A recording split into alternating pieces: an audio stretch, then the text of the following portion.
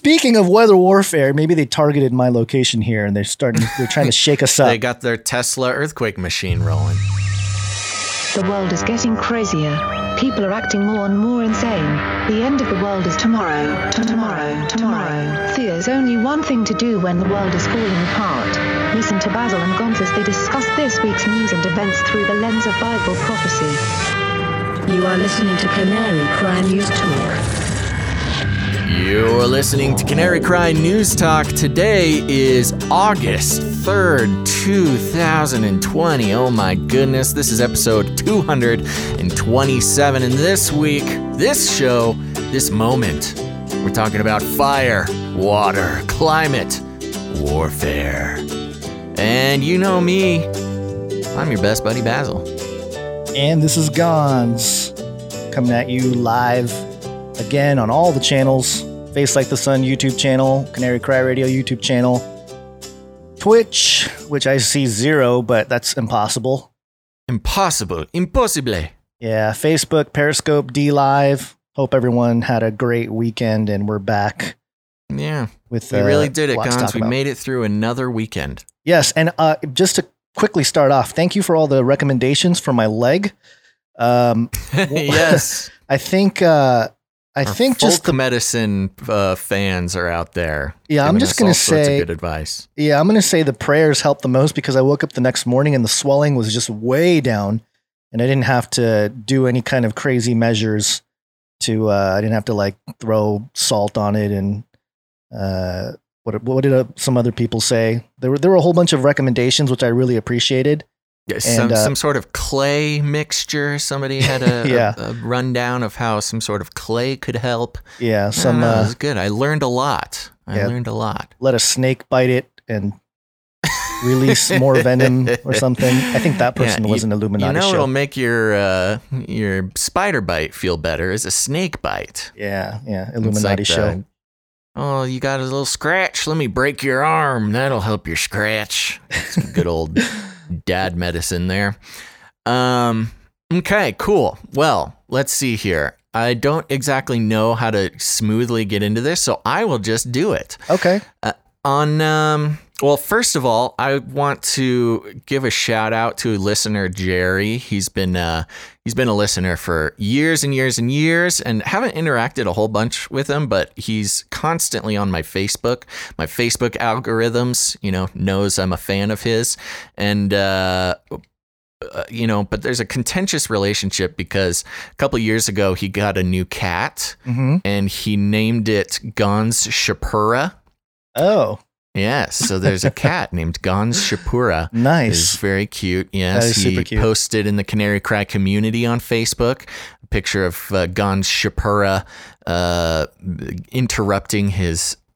He was sewing some pants, so it was related to the infamous 38 minutes. 38-minute dispute.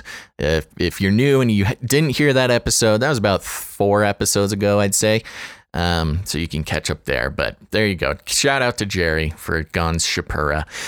Now, on the last episode, I mentioned how a listener was, I will say, I don't know if they were upset, but the way that they let me know their grievance made me upset. And that was the way that we pronounce Reuters, the Reuters-Reuters debate, okay? And I feel very strongly that I'm going to pronounce Reuters however I want in the moment. But I will say in my own defense, Gonzo, if you listen back to the history of Canary Cry News Talk, I go back and forth on Reuters and Reuters. There's a long time there, where I was saying Reuters and you were saying Reuters, and I was in the right as always. But for some reason, maybe it was your bad influence. I just have been pronouncing it Reuters recently. And this listener sent an email. I will say they did it the wrong way, calling me unprofessional and it's a very aggressive email. And so I mentioned it on the show last episode, yada, yada, yada. It ended up that this listener and I went back and forth on some emails, letting them know, well, they were a little disappointed in their own words that I had responded in the way that I did. I let them know that, we get a lot of criticism, Gons. This is the internet. Oh, yeah. You can't do what we do and not get criticism. And so I kind of threw it into the bucket of things to ignore, which it's still technically there, okay? But I will say this is a good learning lesson in how to interact with people, especially, maybe content creators that you have criticism of. Because what subsequently happened is we had a short email back and forth, and I let them know my viewpoint on this, and they let me know some more viewpoints. It was not uncontentious in all, but I will say this. What really changed the situation for me was when they finally decided to actually give me some data, some information on the whole thing, instead of just, what seemed to be subjective criticism the whole time. So I'm going to give you that information now, and I think this needs to be a learning lesson for all of us. Okay. The last email that I received from them included this section here, and I will read it to you. Concerning your current preference of pronunciation, that's me calling it rooters, I can see how you would go from Deuteronomy, which is similar spelling, D-E-U, in comparison to R-E-U, Deuteronomy to rooters. However, Deuteronomy is from the Latin and rooters is from the German. The EU sound is the same as Deutsche Bank, D-E-U, the Deutsche Bank. So for example, with which I assume you are familiar and I know how to pronounce, talking about Deutsche Bank, this is the problem with English, parenthetical, the devil's own language. It is half Latin and half German and half everything else. Very funny. Yeah. Let's see here. Back in the day, we only listened to the news on the radio in the car. My family did not watch TV at dinner time, which is all to say that there were only 3 news feeds, Reuters, AP, and UPI, so we were able to hear the name pronounced. So, number one, I have never heard any professional, refer to Reuters. I've never listened to Reuters on the radio, any of that. So, I've only read it. But this is a very good breakdown of the information. The difference between the Latin spelling and pronunciation to the German spelling and pronunciation. I now understand on an analytical data breakdown of the linguistic things here. So I'm no longer so hostile to the the information because, I'm all about learning new things. I'm all about opening my mind. When the data comes, I'm not going to just take it as truth if somebody sends me a critical email, but if they send me the actual data, the actual information, and try to teach me something, I'm much more open to hearing what she has to say. I'm much less hostile towards it. And I think this is a learning moment for everybody. If you're trying to criticize somebody or change somebody's perspective on something, it is not enough to throw in some ad hominem attacks, things like that. If you just start with the data, you're much more likely to make a change. Now, that being said, am I going to commit to pronouncing it Reuters? No, not necessarily. But now I won't necessarily have to take a stance and call it Reuters just to spite somebody who criticized me. So I will probably pronounce it Reuters sometimes, but if I'm not thinking about it, I'll probably still call it Reuters. But there you go. I don't know. It was a good experience, once we got there. You can't handle the truth. And this is a recommendation not just for this particular person who is my elder. They were, if I hope they don't mind me mentioning, they're over 55. So I won't give any more information than that, but they are an elder, a learned elder with experiences that I don't have. And I am taking this opportunity to exercise openness to information, actual data that will change my behavior. So there you go. And this is advice for anyone who wants to send us emails or messages or anything criticizing how we pronounce things or really anything. If you have a criticism, I'm probably, I don't know about you, Gons, I'm probably going to ignore it unless you've got some good data in there. And also don't just send a link to a YouTube video that's an hour long to make your case. Just lay it out. Lay it out. Yeah. My take is that it's a conspiracy. They put EU in there, the European Union. They want everybody to love the EU. Yeah, that's probably right. That's just especially the Germans, man. I know. They're behind it. EU, the modern German Empire. Yeah. Yep. Okay. Right. Good stuff. Okay. There we go. Reuters. We'll see what happens, but my mind has been softened to the idea. Excellent. All right. Are we ready to get into the show here now that let's do it. Let's start off. Let's do a little Flippy update. Flippy update. Do you want fries with that? Are you ready to become cyborg? That's right. Flippy update time. Today's Flippy update is it's like a para Flippy update. It's not a Flippy update proper, but for those who don't know, we start out the show with a Flippy update. Flippy is the colloquial name we have for the disembodied robot arms that are taking our jobs, enslaving our children, and flirting with our spouses. We use it as a conversation to talk about how robots are sneaking their way into our lives. But that's not properly what we're talking about today. What we are going to talk about is I found it over on globalnews.ca, and the article is titled Bionic Kitty, Titanium Paws Give Frostbitten Feline New Lease on Life. Yes, and there's a very inspiring picture of a cute kitty with a little bionic paws. And the article reads, when one Russian cat lost its paws, instead of resigning, it fought to keep living. A feline named Dimka, or Mist in Russian, lost her paws to frostbite. An anonymous person found her 2 years ago in the snow in the Siberian city of Novokuznetsk, and quickly brought her to a clinic. Local publication Komsomolskaya Pravda reported. Why she was left on the side of the road, no one knows. Quote, there were two likely scenarios. Either she ran away or she fell out of a window. Veterinarian Sergei Gorshkov told the local NGS.ru news website last summer. Unfortunately, frostbite in animals is a very real problem in Siberia. Oh, no kidding. Yeah, Siberia is a dangerous place for stray cats. The cat was taken from the local vet to veterinary clinic Best in Novosibirsk, which had two options: euthanize her or save her.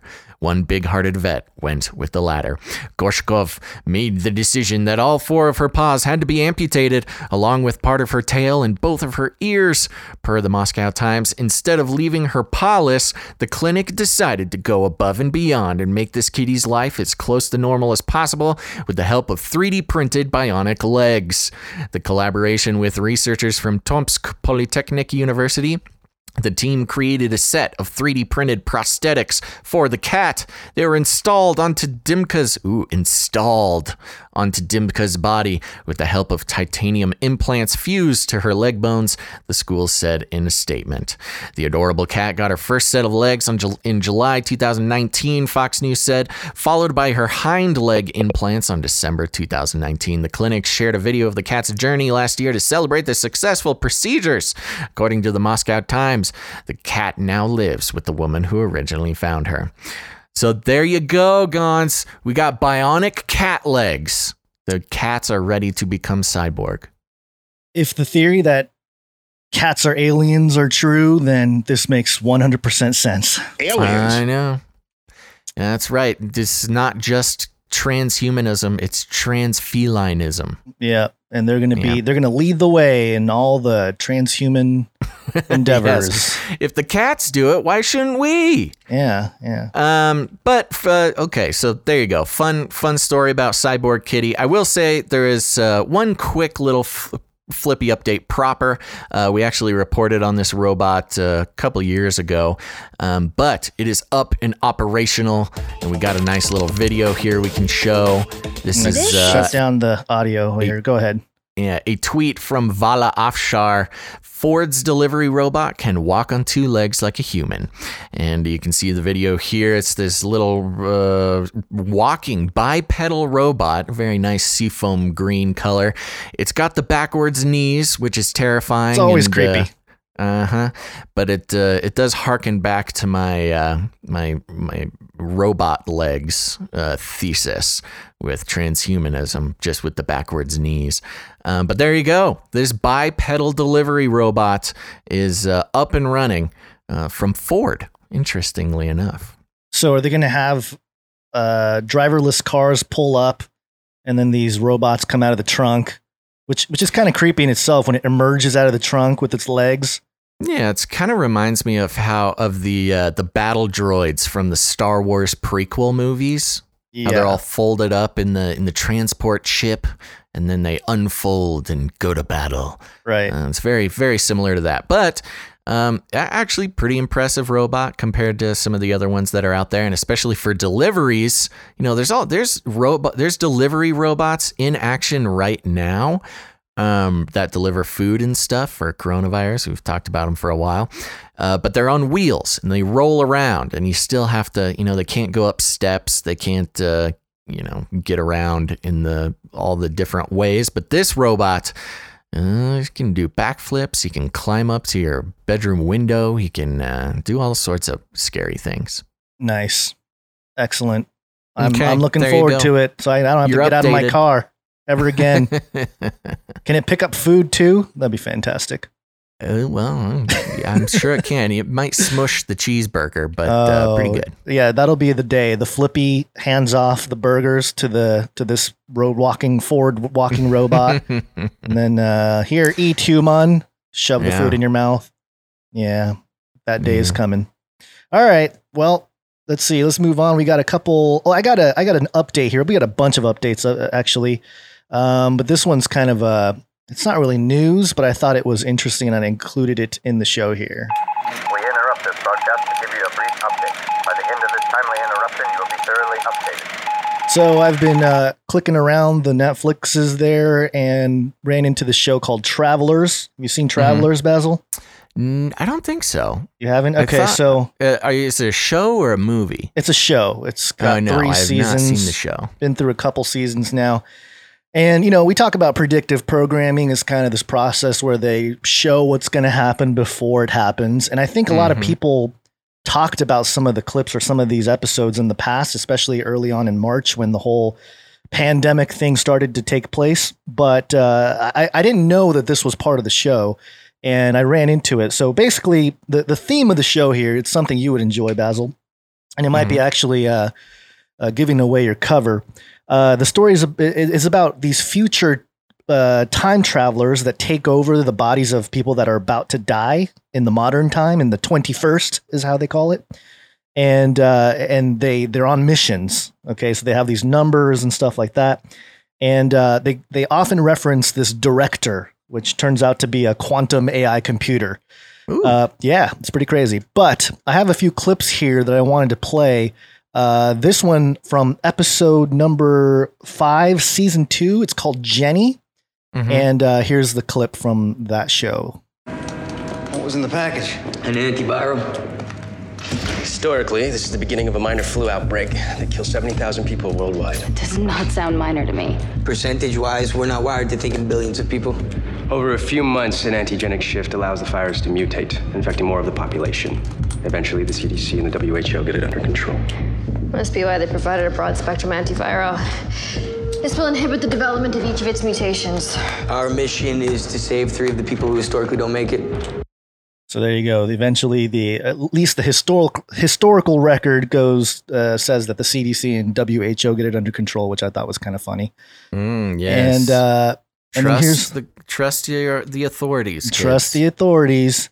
And then this is another clip from the same episode here and how dire this virus was. How's it looking? We're all infected, aren't we? Not all. You, Philip, and Carly have it. You and I somehow rejected the virus. What? Each of your blood samples has a viral load between 500 and 1,000 copies per milliliter. Ours is 0. What about antibodies? Trace amounts. Somehow we're immune. How is that possible? It's hard to say without running more tests. So if we're immune, can't you create a blood serum? We'll try, but we might be running out of time. This started with the mission. We can't be the only ones. Check the deep web for any other teams reporting the same symptoms. If it's transmitted through air particles and fomites, that means there's a good chance you've infected everyone you've come into contact with. Are you sure? Outside of an immunity, we're predicting an infection rate of over 40%. 40? Call everyone you've come into contact with. Tell them to stay inside. Stay inside. And you talked over the part where she mentions how the virus spreads through the air. So that's another thing. Yeah, the deep web. That's how the travelers communicate is through the deep web. And classic. Check and then the deep web. This I thought was very interesting as well because on the next episode, season 2, episode 6, it's titled U-235. This is like okay. So what happened this year? We had the virus, the pandemic, shut down everything, masks, the whole deal. You know, the whole talk about hospitals getting overfilled and blah, blah, blah. And then we had the riots afterwards, right? We had looting and all this stuff. Well, if this isn't predictive programming, I don't know what is. This is a character named David. He's a social worker. He's at this shelter helping people. You know, they're sick. He's trying to feed them, all this kind of stuff. And his boss is trying to tell him to go home. David, you should go home. Yeah, I'm just going to sit for a bit. You've done your fair share. Government's getting serious. There's looting going on. Looting?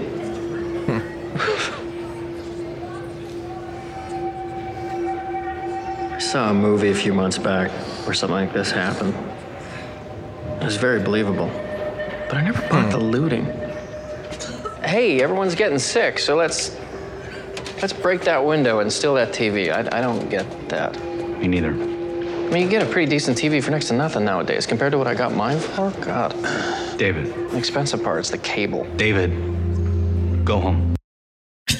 David, go home. Go home. Go home. I hope the audio's coming through clear. It's coming through for me. Okay, that's good. Yeah. It'll be at least clear on the RSS feed podcast version. On the topic, real quick, the topic referring to the clip you just played, and they were talking about movies and what happened in the movies. Right. I the other day watched V for Vendetta again. Oh, V for Vendetta was really, I hadn't considered this before, but it was after Robot Jox, of course, my all-time favorite being Robot Jox. After that, when I was in high school, V for Vendetta came out. I was obsessed with V for Vendetta and watched it many, many, many times. One of the only DVDs I actually owned. And I was surprised because watching it again, I still had big parts of it memorized.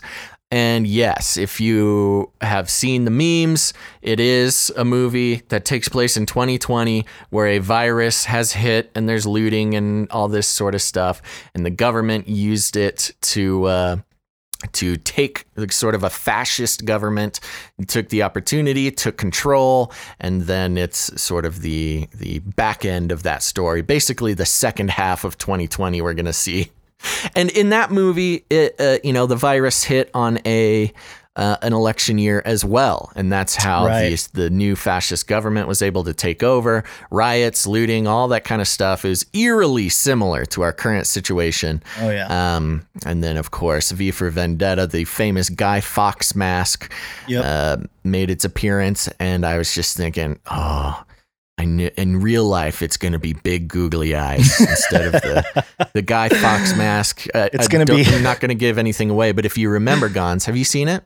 I've seen parts of it. I haven't seen the whole thing, which I try to limit my viewing of that kind of stuff and media because I can't turn off the part of my brain that analyzes everything from this perspective. Sure. So I try not to just watch everything. I know a lot of people do, but I'll take a look. But the one of the parts is the whole city of London. They all receive a Guy Fawkes mask and they all put it on, and there's thousands of people marching in the streets with their Guy Fawkes mask. And yes, I did imagine everybody marching in the streets with giant googly eyes. Yeah, symbol ideas. You cannot kill ideas with bullets. And googly eyes will take down the government. Okay, one more clip from the show Travelers. This one's on episode 12. So the thing that's really interesting, and I'm giving away some parts of the plot, but who cares, right? This is, I think this season was from 2017.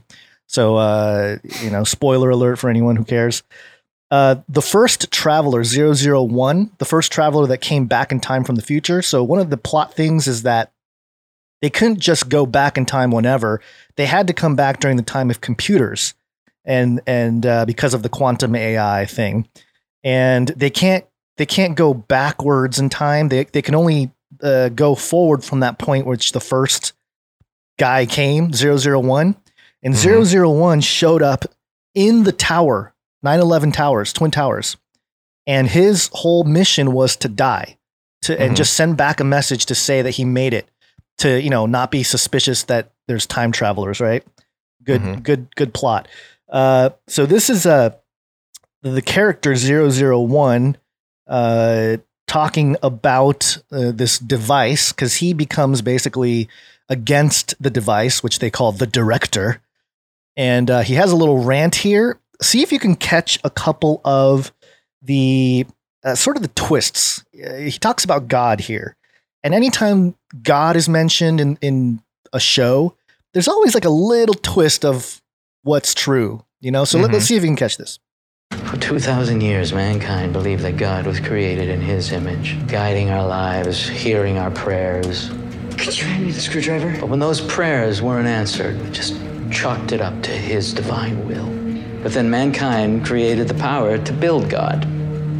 A machine more powerful than any human mind could ever be. It's just the fate of our existence just handed to an AI with the ability to monitor each and every shifting timeline, while we blindly obey its orders with the belief that salvation will come. Mr. Phillips. The problem isn't the fact that we believed in God. That we didn't believe in ourselves. Fine, I'll get it. It's time to pull back the curtain and take control of the present, to fight for our future. There you go. You are getting some messages about it's a little echoey looks like in the YouTube feed. Not much I can do about it.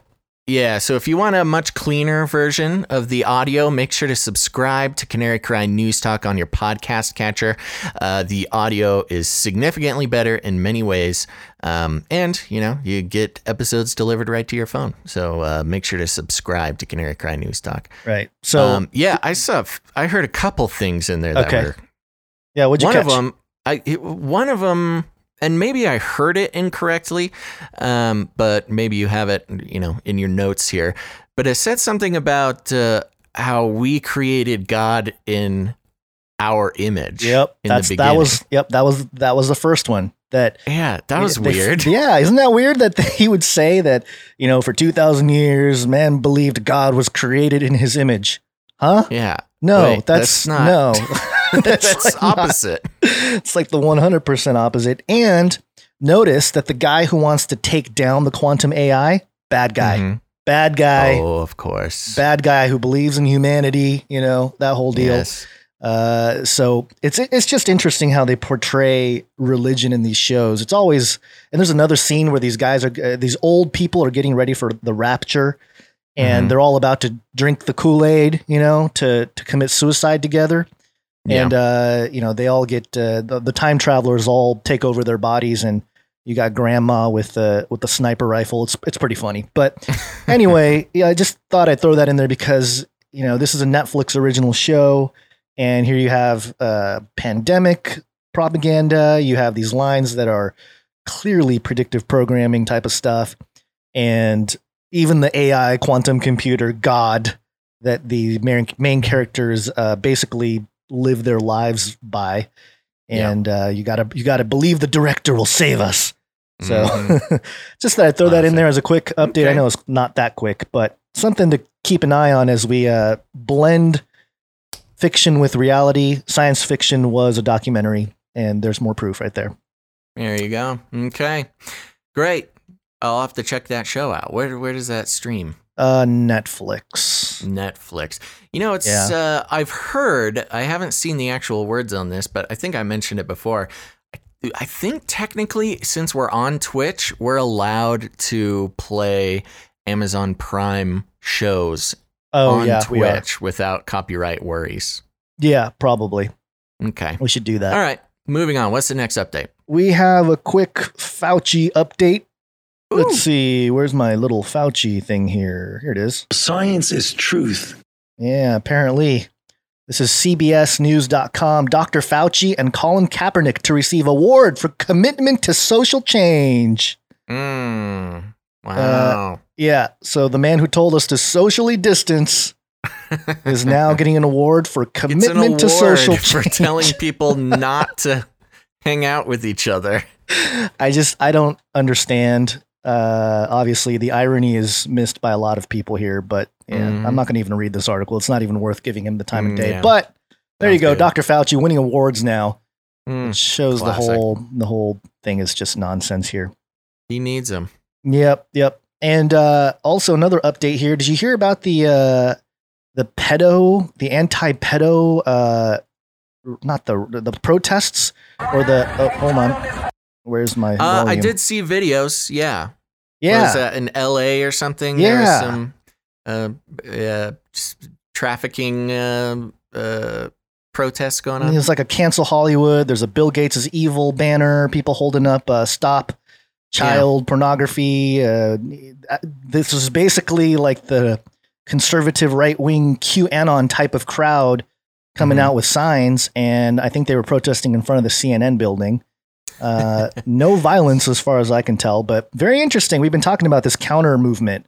Yeah. And it's hit the streets now. And I'm not saying it's a bad thing. You know, I think some people misunderstood what we were talking about in the last episode of what this is all about. But I just think it's fascinating to see people on the streets now, you know, to end human trafficking and making it a whole movement and raising awareness. Obviously, it's not as big as like BLM. It's not as well funded, I would say. But you there, Basil? No Basil. Okay. Uh-oh. All right. Okay. Well, let's see. What's another update here? Oh, here we go. We have a 33 update. This one was crazy. This is dailymail.co.uk. Exclusive. Man who shot dead BLM protester in Austin is revealed as a 33-year-old active duty Army sergeant and Trump supporter who posted about using deadly force against the mobs before the killings. Okay, I'm getting a call from Basil here. Hello. Oh, we're back. You're back. Back. Oh, man. They really got me that time. Yeah, they really kicked you off that time. That was a big one. Yeah. I was just moving on here. Seeing if I can do it without the show, but... Yeah, no worries. What was I saying? Oh, I wanted to give props to Creepy Uncle Joe in the Twitch chat. That he's doing a good job of role playing in the chat. Oh, okay. I forget the exact thing I wanted to mention, but you wanna give me back your video, or are you scared? Yeah, I guess no. You should have some video. Let's give you that. Dang! Wow, that was a big disruption. Yeah. Okay. Anyways, let's move on. Okay, so I was reading this headline here from dailymail.co.uk. Man who shot dead BLM protester in Austin is revealed as a 33-year-old active duty Army sergeant and Trump supporter who posted about using deadly force against the mobs before the killing. We don't need to read about it because there's so many things wrong with that. Oh, yeah. It's just all over the place. Just to remind everybody, this shooting that happened in Austin, this guy, this Army I'm sorry, did he say he was an Army sergeant? Army sergeant. Yep. Yeah, so this Army sergeant was in his car, just driving, and was blocked and surrounded by Black Lives Matter protesters. And then a Black Lives Matter protester carrying an AK-47 walked up to the car and pointed it at this guy. And then this Army sergeant drew his concealed carry and shot the guy down. But of course, that's not what you hear in that headline. You hear this hateful Army patriot just loves killing protesters. Yeah, but the strange thing is the guy was 33 years old. Yeah, that is also strange. So that makes it seem like maybe this was your messaging. The messaging, yeah. This guy was part of the plot, to stir things up.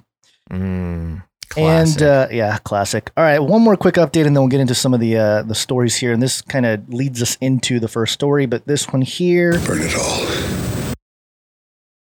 This is ABC7.com. Apple fire scorches 26,450 acres in Riverside County. Arson suspected, officials say.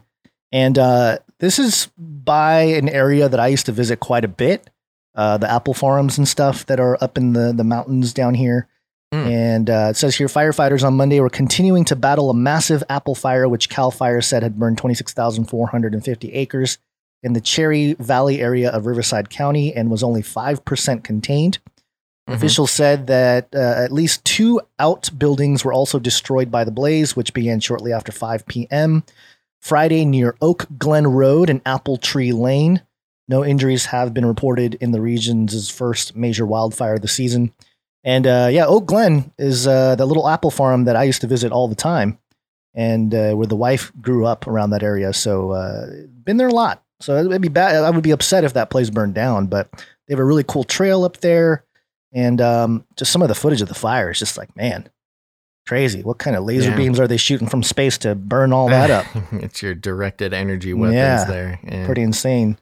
Which leads us into the other story about things burning, and this one from Portland. Burn it all. Uh-oh. You want to take this one? Yeah, give me a second to go over here. Here we go. We're coming from the WashingtonExaminer.com.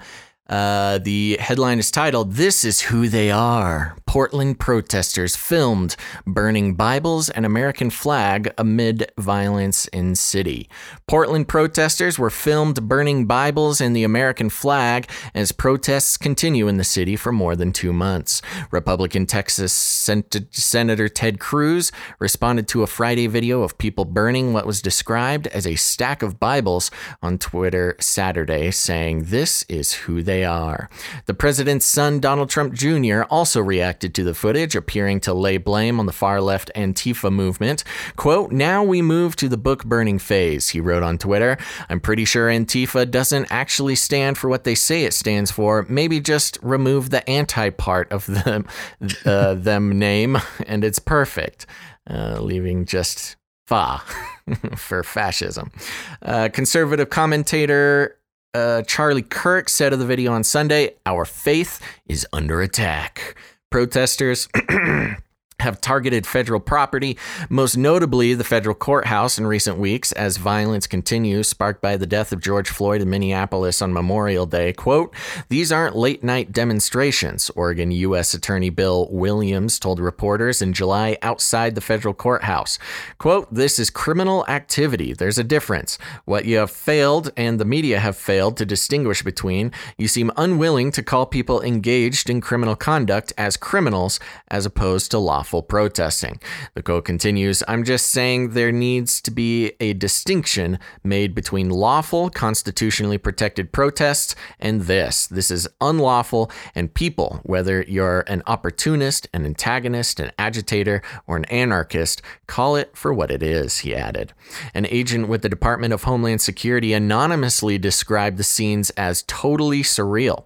The quote continues, "A totally surreal experience. You get large, nonviolent demonstrations demonstrations where people march, they chant, they give speeches, then shortly after are replaced with a smaller crowd, though still large, who immediately start trying to break into and destroy the federal courthouse. They have transposed their hatred for the president and for law enforcement onto the physical structure of the federal courthouse and the uniformed personnel whose job is to protect that courthouse, the agent told the Center for Immigration Studies. Quoting continues, they throw homemade Molotov cocktails, try to set the walls on fire, try to cut, well, I'll say all Molotov cocktails are homemade. I don't think you can buy manufactured ones. Try to set the walls on fire, try to cut and pry through the plywood covering the glass walls, and all while screaming vitriol until their voices are cracked and hoarse. When DHS personnel are visible, they throw frozen water bottles at them, canned goods, paint, and gasoline.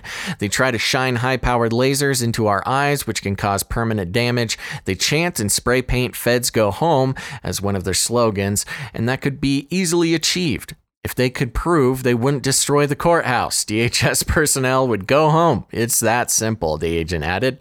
President Trump has moved federal law enforcement officers to cities seeing repeated riots and violence and has been vocal in his condemnation of local leaders not controlling the situation. Quote, a lot of people in jail, these are anarchists, these are protesters, these are people that hate our country, and we're not going to let it go forward, Trump said in July of the Portland riots. The governor and the mayor and the senators out there, they are afraid of these people. That's the reason they don't want us to help them. They're afraid. I really believe they're actually, maybe even physically afraid of these people because what they're doing is incredible. And that's the end of the article there. You know, just to pop it in here, I don't think I meant to put this article in a past show. I don't think we ever got to it, but you can correct me if I'm wrong. There were reports, as we know, the federal or the mysterious officers or agents, you know, swooping up protesters and putting them in unmarked vans, etc., etc. We've gone through that. There were reports that these people were getting let out of jail, but they had to swear that they would no longer go to protests. Right. Yeah, I remember you had that story. Did we actually go through the story? I don't think we did. I don't think we did either. So that I'll just summarize it being, you know, a lot of these protesters getting swooped up when they're let out of jail on bail or even, you know, it was unconstitutional. They were being swooped up and held with no due process. They were never no charges were ever brought. They were just held for hours and then released. But in order to be released, they had to swear or promise or sign a thing that said they would not go to any more protests. And there's a lot of conversation about how not only is picking these people up unconstitutional, no due process, no charges being brought to them being unconstitutional, but then also, you know, making them swear to never go to a protest again also had its First Amendment unconstitutionality attached to it. But you can compare this, and it's a little bit of a difficult thing to parse, because when you commit a crime, and for instance, if you get a felony, you do lose many of your rights, your constitutional rights. You can't own a firearm, you can't vote, you know, so taking away the constitutional rights of criminals is, I mean, there's precedent of that, whether it's right or wrong in the long term, you know, that's still being decided, I suppose. But the problem was these people weren't being charged with anything, and they were not being put through the legal process in you know, a constitutional way. And so forcing them to give up rights without, you know, being categorized as an actual criminal or felon, as far as their legal standing goes, you know, there's a little bit of an issue with that. And, you know, at this point, there's a lot of division. It's really easy for people who are not happy with the violence and the protesting and stuff like that to just say, well, that's what they get. They get what's coming to them. But that's a very dangerous division to to just take for granted, because that's the problem is it starts, these constitutional rights being taken away, they start with people who, we won't fight for. There's a certain half the country will not bat an eye or argue about these people, being unconstitutionally detained, not charged with a crime, given no due process, and then taken away their constitutional rights, outside of the normal legal system. And, it's easy to say, well, they shouldn't have been out there and they're protesters and they're burning stuff and they deserve it. But the problem is, depending on what happens in the future, this will set precedent for them to take away the rights of anybody who they want to. There's a very real possibility that the power structure will change hands this November. I know that's contested, but as time goes on, I'm less and less confident that Trump has this one in the bag. But if power changes and suddenly it's a Democratic, is run by the Democratic Party and they start swooping up conservatives, I'm just saying in hypothetical here, I'm not saying this will happen, but hypothetically, if they start treating conservatives in the same way that they're treating, these people at these protests, there's going to be some big problems. And I think conservatives are going to wish that they had taken a stand, for the constitutional rights of every American, instead of celebrating, these protesters and looters and rioters outside of constitutionally mandated ways. So anyways, there's my rant for the day, I guess. Sure. That makes a lot of sense. And it does feel like a setup, short term, long term, it doesn't matter, because people don't think about how if the pattern stands, then we have another 4 years of Trump, but then likely, there's an old adage about presidents are selected, not elected. Likely we're going to go swing the other direction after that, even if Trump is here for another 4 years. And the way things are going, how socialist, openly socialist the Democratic Party is, it's going to be bad in 2024 if once the Democrats get back in power, so to speak, of the presidency, whoever it is, doesn't matter. It's going to be a very interesting decade, I would say, for the United States.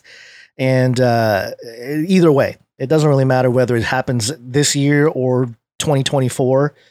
But yeah, I think you're right. And I think I'm looking at this Charlie Kirk. I've had this Charlie Kirk tweet up on the post here where it says BLM Inc. arsonists just burned a stack of Bibles in Portland. The activist media won't report on this because it's likely they support it. Our faith is under attack. If you vote for Biden, you vote for Bible burnings. And and again, that precedent being set, even if Biden doesn't win, it's going to be the same precedent that your faith is under attack, which it is. I'm not saying it's not. But I think that is setting up, we've talked about this, setting up the conservative right wing to have a violent uprising. And yeah, we support the Second Amendment and all these things. But yeah, at what point are the things that we didn't, not protecting the basic, constitutional rights that, when will that come back to haunt us? Yeah. And that's, I think, the main point you were making here. Yeah. And to put it simply, thank you for clarifying. To put it simply, there's a real danger, the divide, and it all goes back to who are you letting pull your puppet strings? You know, you got to be really careful about being led to feel a certain way without critically thinking about it. Yeah. If you're in my opinion, if you're a true Constitution-loving patriot, we need to be fighting for the constitutional rights of even these people we disagree with. Right. Because you should know, with the history of tyranny and the way that authoritarian governments develop, it's by dividing, getting their people to agree to treat one group of people a certain way, and then that desensitizes the population to letting more people be treated that way. And if we don't, stand up for the constitutional rights of people we don't agree with, it's going to bite us in the butt later on down the road. And we're going to be sad about it. It's the same reason why if a Satanist wants to preach somewhere, it's like, go ahead, go ahead and do it. I will protect your right to do it, even though you can 100% disagree with the content.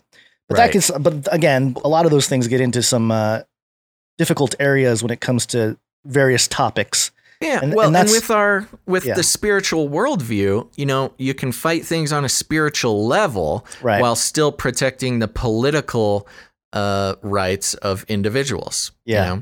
So yes, when it comes, that's a very interesting example you bring up there. Satanists out on the street doing Satanist stuff.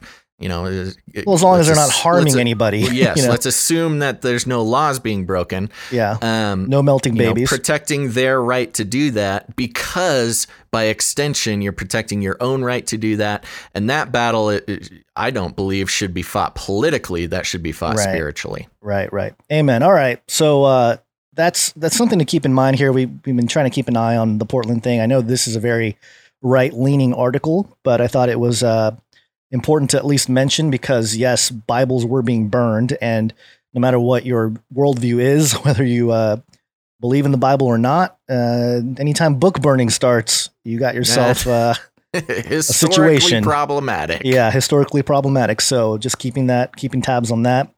And let's move on, because we talked about the fire here, but I feel like there's a different kind of warfare taking place here. In some of these things, we know conceptually about weather modification, geoengineering, and weather warfare. But as I was putting together today's show and looking at some of the stories, the theme sort of crept up on its own. It's not something we planned. And with a lot of these shows, by the way, for those of you listening, we don't come into it with like, okay, we're going to talk about this today. We let the news sort of determine the theme and a couple of the main stories. And it's not based on the story themselves per se, but it's usually we give our own commentary and our own, crazy spin on things. But this first one here has to do with Isaiah. It will kill. All right. So this is usatoday.com. Hurricane warning issued for Carolinas as strengthening Isaias takes aim on East Coast. And I've been seeing a lot of this stuff recently. Have you been seeing a lot of the warnings?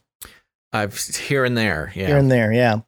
While Florida may have been spared the worst of tropical storm Isaias, that won't be the case for the mid-Atlantic and northeastern U.S.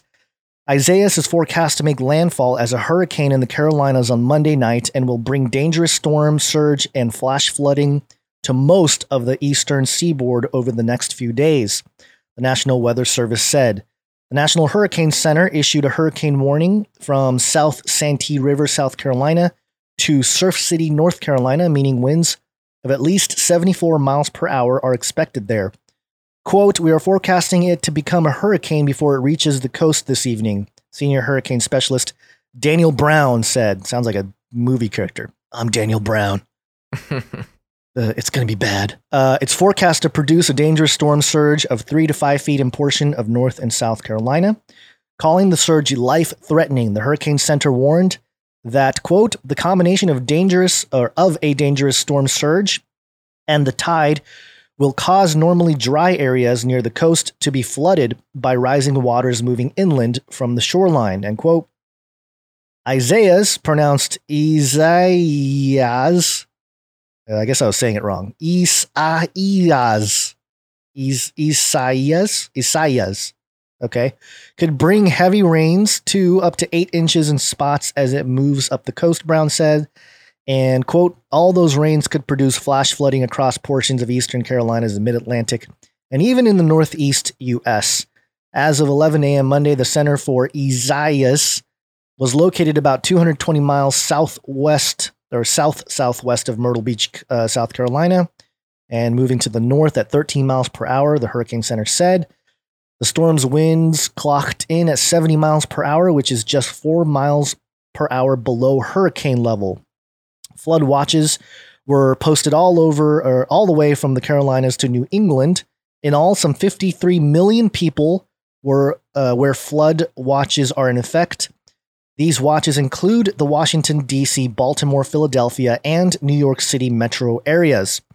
Hurricane Center Ken Graham said 90% of fatalities from tropical storm systems are from water. Quote, so that's a dangerous situation. Too much precipitation, Graham said.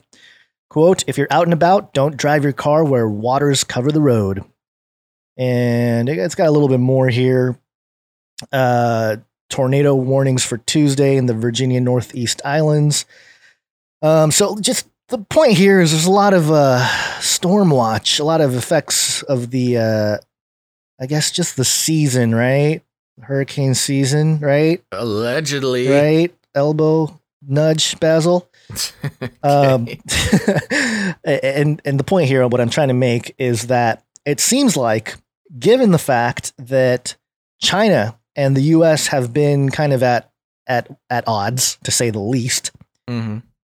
This type of weather warfare could be in play as we speak here. And we know about China. We've reported on China and their flooding.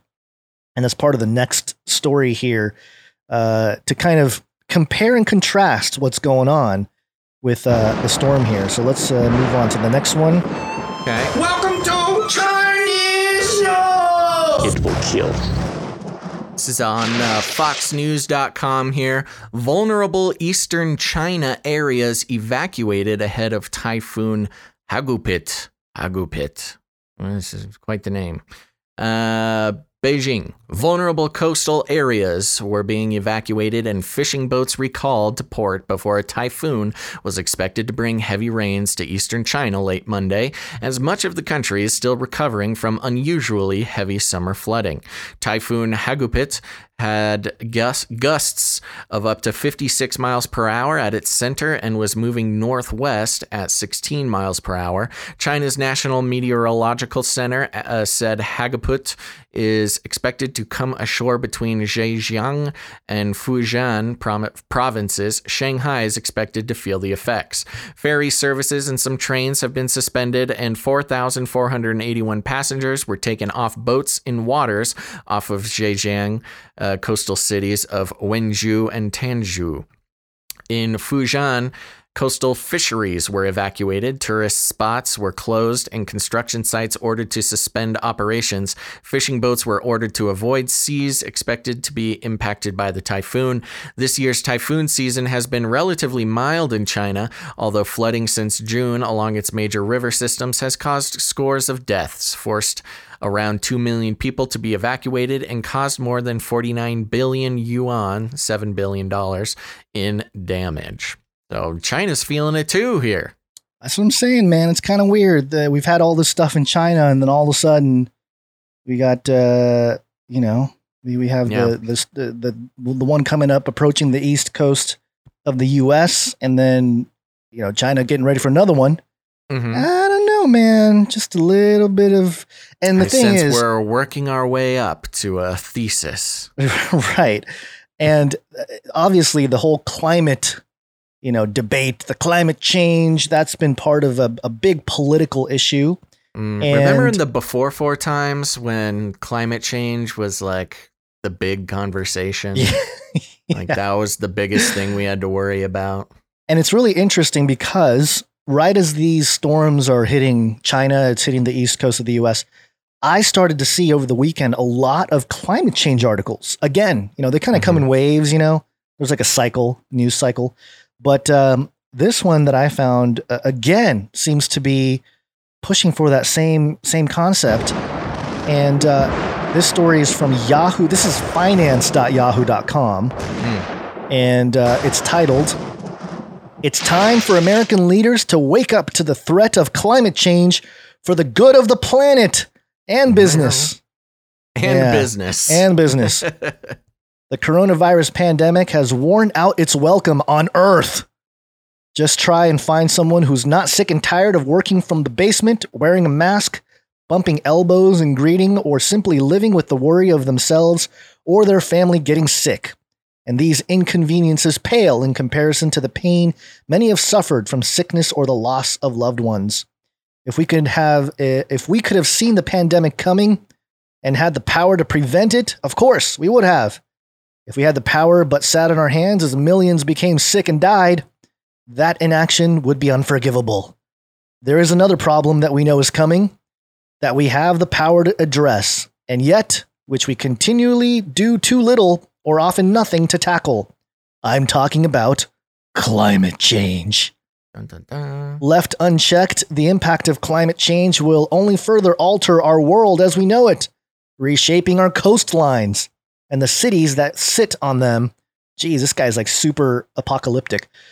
Accelerating species extinction, devastating agriculture and causing famine, ravaging our economy and impacting everyone's health. Though often regarded as a hot potato in politics, one of the biggest points of opposition to addressing climate change is the cost. How can a world whose transportation and energy systems are so heavily rooted in burning hydrocarbons afford to scrap them and shift to other cleaner forms of energy? I approach it from the other direction, however. How can we afford not to? Yes, the looming cost to human life in the natural world are paramount and merit immediate and sustained commitment to long-term action. For those who also worry about the economics of tackling climate change, consider this. Goldman Sachs recently estimated that there is $16 trillion to be made in just the next 10 years from new investments in renewable energy. Ooh. That's a lot of money. Put your money in renewable energies, I guess. Furthermore, if the United States committed to help keep global warming within 2 degrees Celsius, this would create between $1 trillion and $2 trillion in yearly investments in renewable energy. At a time when the global pandemic has dealt a mighty blow to the world's economy, those kinds of numbers should be music to our ears. Why would we not embrace the enormous economic benefits and job creation of investing in next-generation transportation and renewable energy systems? As a Republican governor of the 7th largest state and a top 25 global economy, I was proud to champion energy and environmental policies that helped Ohio reduce its carbon emission by almost 30% between 2015 and 2014, or 2005 and 2014, all while achieving strong job creation and still managing major new investments in natural gas from shale with regulations that surpassed the federal government's. Our approach was balanced, reasonable, and productive with a focus on encouraging energy investments while also protecting public health and the environment and preserving the Ohio's renewable energy standard. Thanks to the state's support for renewable energy, thousands of new jobs were created by companies like Amazon and Facebook, which, like many tech companies, are committed to renewable energy use. Are they? Are they really? I don't know. Hey, if there's that much money to be made. I see Tesla may be involved in some of this stuff, but I haven't heard much from Facebook and Amazon. Anyway, the time has come for people who understand the need to be good stewards of our environment and who can appreciate the value of a global economic boost to roll up their sleeves and push for the switch to renewable energy and clean transportation. Traditional renewable energy sources like solar and wind have stood the test of time and merit greater investment and deployment. Clean natural gas can be the bridge as we ramp up more renewables and make the final break from carbon-intensive fuels. We also need to support research into new green energy technologies and bring these to market. This is my favorite part. I joined former Secretary of State John Kerry, who's a Skull and Bones, and former California Governor Arnold Schwarzenegger behind an effort called World War Zero to help bring together a group of unlikely allies, Democrats, Republicans, and independents, scientists, military leaders, business leaders, diplomats, entertainers, and ordinary people from all walks of life to mobilize, speak up, and tackle climate change together, and to find new ways to and find new ways of helping people appreciate the need to address the problem. Seeing the economic benefits of renewable energy investments at a time of a global recession might not be an angle that first comes to mind, but tough problems merit different approaches and demand that we take advantage of the opportunities when they arise, like now.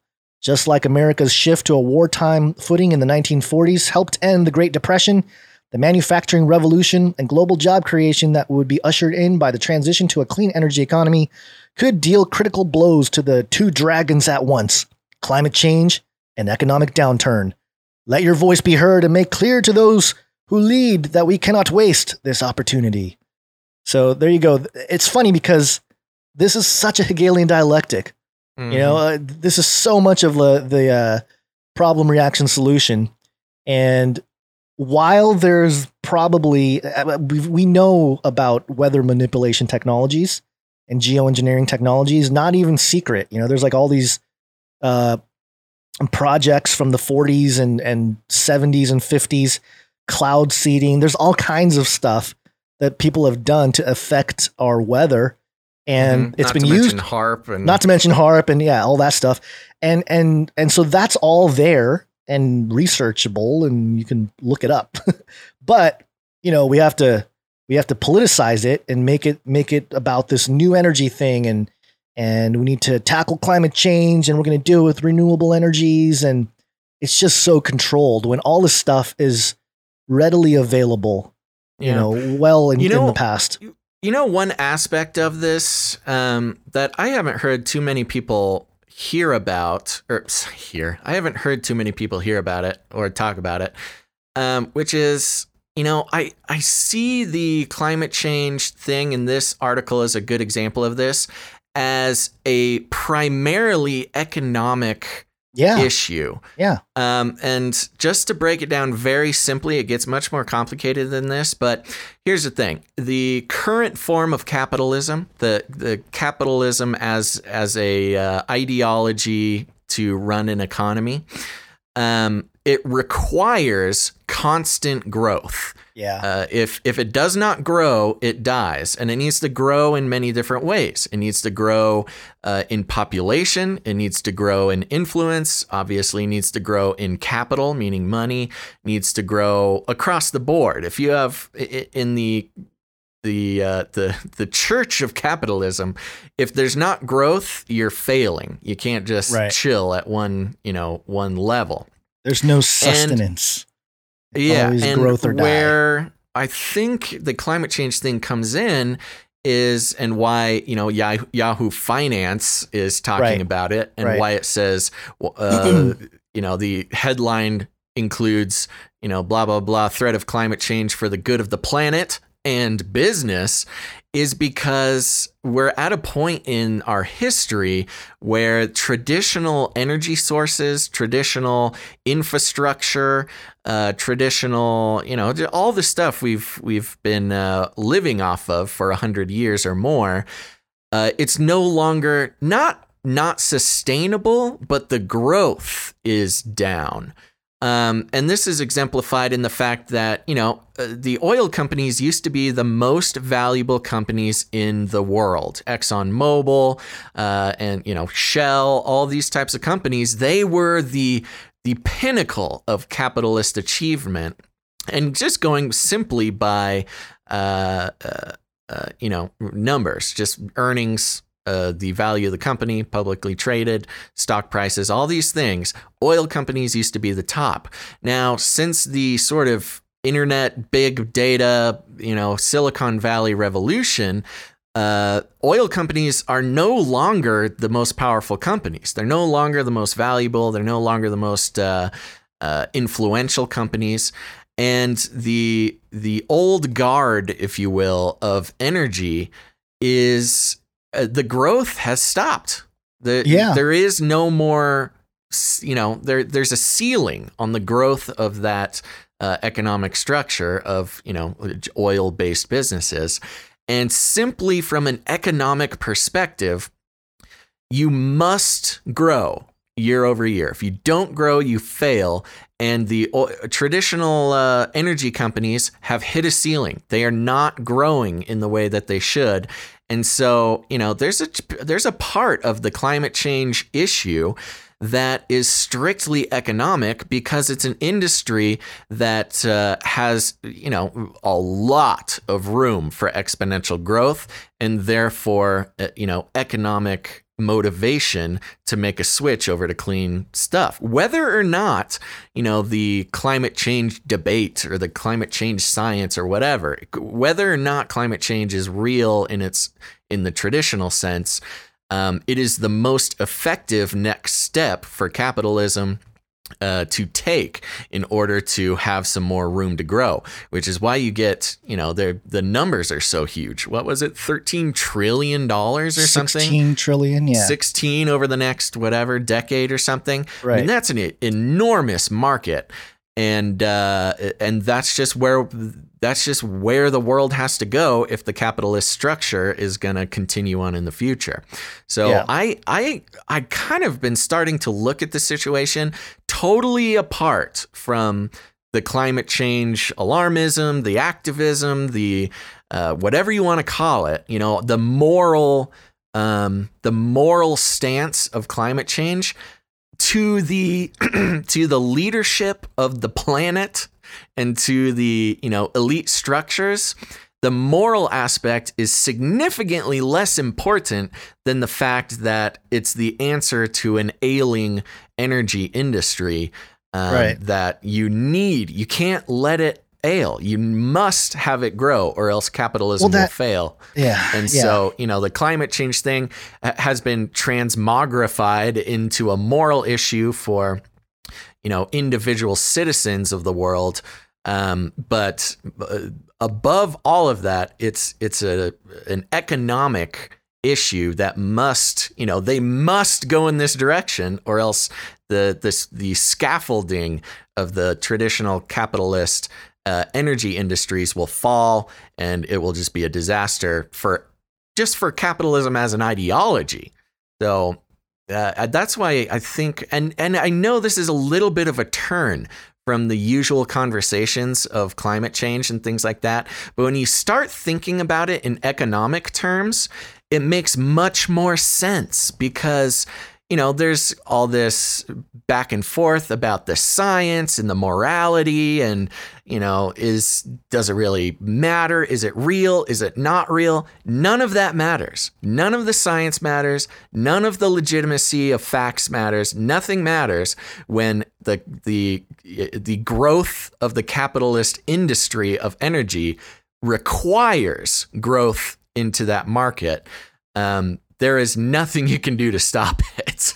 Yeah, and the greatest example back in I think it was March or maybe April, the oil price, the futures contract for oil went negative, like negative $37 or something. Yeah, and that was because the world economy had stopped, and their futures contracts. So the oil producers produce the barrels of oil, and they have to give them away. They got to make room for more, but nobody was buying it because nobody needed it because nothing was moving. And so the oil company said, here, we'll pay you to take the oil. And I think Trump made some moves there. And I think he got some cheap gas or cheap oil anyway. But I have this. Have you ever heard of Energy? ENERGI? Basil? No, I'm looking at it on the screen. Though. Okay. What is this? Okay. This is the cryptocurrency for world consciousness. Okay, this is supposed to be a crypto that's I don't own any, just for transparency's sake. And there are rumors about this company being connected to Warren Buffett, who is who took out a lot of money from the airlines and all that kind of stuff. He's sitting on cash, and Tesla, your boy Elon and Tesla. Oh, gosh. And so they might be building some of their infrastructure with energy, not financial advice, but something to keep an eye on and keep tabs on, because I think something like this, a tokenized type of crypto situation here, is how energy is going to be governed in the future. And it says here, our mission, energy, is the unification of optimized economics with the best-in-class tech led by far-seeing vision and moral values. It is. Yep, featuring smart contracts, governance, and a self-funding treasury to enable sustainable growth and rewards for contributors. Excuse me, I got a burp thing going. But yeah, that's just, keep in mind something to maybe look for. And this is the kind of direction energy in general is going. It's a controlled release. Tesla technology has been here for over a century, and I think the elites have hoarded it. And that's where a lot of the weather warfare stuff comes in. I think they're using it for their means. And us little people, we get to just, receive whatever they hand out to us. And I feel like this type of infrastructure is what they're doing with that whole situation. Totally. And someone in the chat, Forsov Abbott in the chat says, it's more than economics. They always label things as wars in order to get everyone on board before causing chaos and being the solution. War on drugs, war on terror, war on corona, World War Zero. And you make a good point there, Forsov, but I totally disagree that it's more than economics. Labeling things wars, I mean, wars themselves they are economic. almost entirely yeah. predicated on economics. War on drugs, that was an economically motivated thing. War on terror, absolutely economically motivated. I could go into details on this, but I don't want to take too much time. But, you know, the war on terror is all about economics, taking control of the Middle East for oil. And war on corona obviously has its economic roots in, you know, billions, half a $1 trillion being spent on vaccines before they even exist. And obviously World War Zero. So war being a rhetorical term, but it is absolutely economic at its very foundation. And that's the and keep in mind that all wars, especially in the last few centuries, have been funded. Both sides of any war have been funded by the same people, the same bankers, all this kind of stuff. So, yeah, there's even to World War II. You talk about, you know, even Hitler and his massacre was all economically driven. His whole case for his, the war against the Jews was economically driven, you know, based on banking and all sorts of other nonsense. I mean, there's a lot of reasons, but it was all based on taking advantage of a scared Germany who had been completely ransacked during World War I. Germany was completely destroyed economically, and it was that economic motivation that Hitler used to, you know, start World War II. That's how you do it. That's how wars are done now. It's like you destroy the economy, everyone's desperate, and then you got to go to war. We got to finance it somehow, and then everyone jumps on board, and, you know, lives are lost for what they think is a cause that's greater than themselves, and it is, but it's not for what they think. And I think one of the most dangerous things when we're talking about economics and war and all this is even religion being used, especially in America, the Americanism. And I know some people might be triggered with this, but it's true that in the 50s, a lot of the Americanism, the nationalism, was a psyop. They were using religion, they were using Christianity to garner a sort of Americanism and American, the great founding forefathers were all Christian and we must protect this Christian nation. That was all by design. It's pretty disturbing when you start looking into that stuff. And it's not to take sides with the liberals or anything like that. We're just talking facts and history. No, if you're just going straight historically, people are now just naming various wars in the chat. The Civil War, absolutely 100% economic. Slavery was an economic institution for cheap labor to grow cotton to sell back to England. I mean, that's all it is. It's all economically driven. But I think we've kicked that dead horse enough. Oh, earthquake or door slamming. Live earthquake. Yeah, either live earthquake or that was like a really crazy door slam from below. Let me check. That would be the second earthquake in months that we've had live on the show. Speaking of weather warfare, maybe they targeted my location here and they're trying to shake us up. They got their Tesla earthquake machine rolling.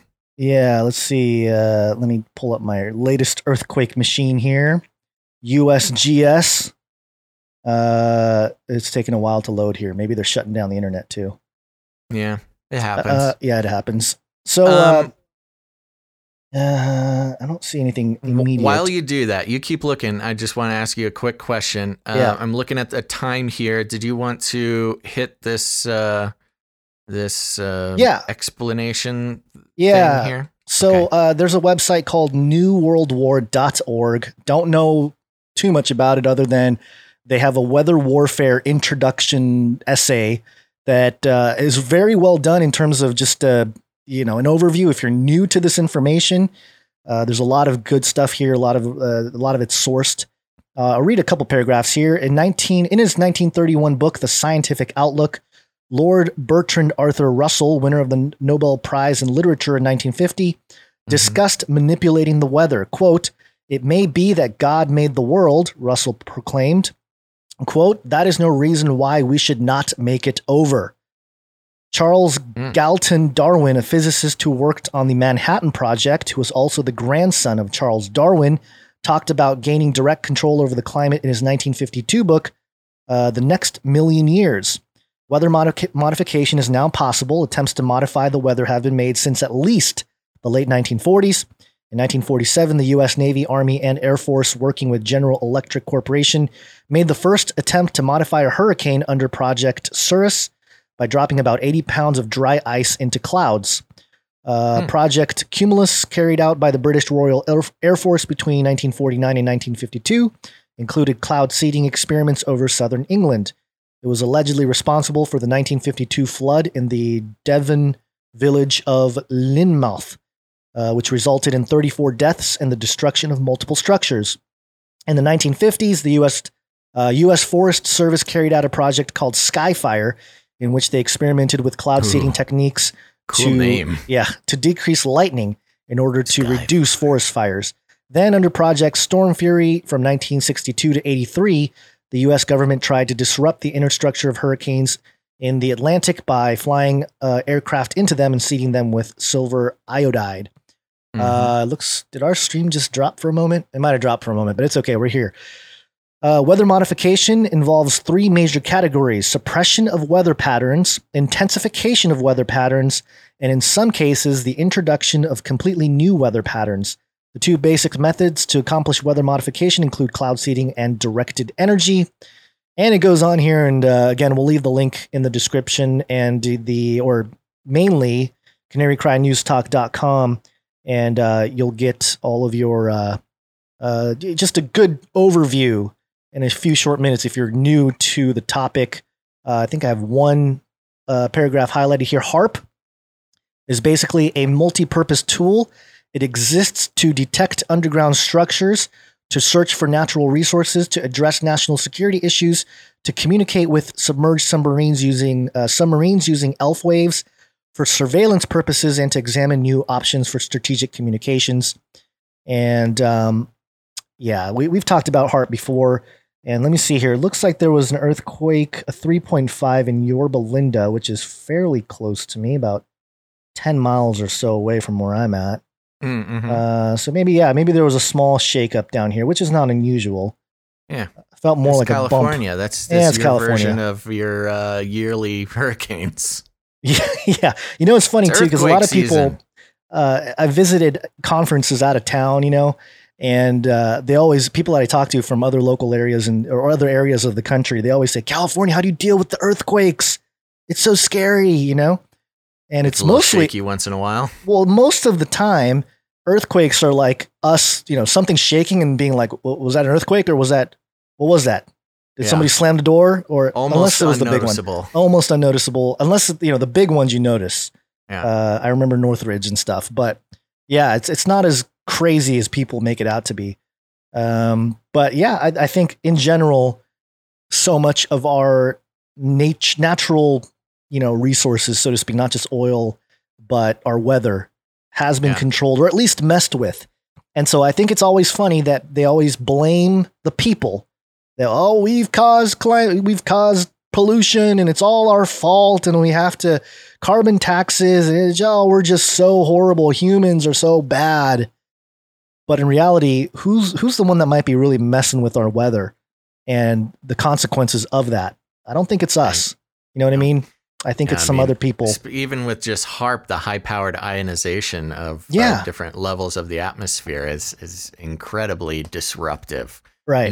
If you're coming from the standpoint that there is some sort of homeostasis within the Earth's climate, HAARP itself, hyper-ionization of upper atmosphere, that alone would throw some sort of homeostasis out of whack. And I don't know. I'm not trying to make any hard stance here. I'm just saying HAARP is that's not even a conspiracy theory. That's a well-known project funded by the government. And you can bet your bottom dollar that, messing with things like that is going to cause some long-term issues.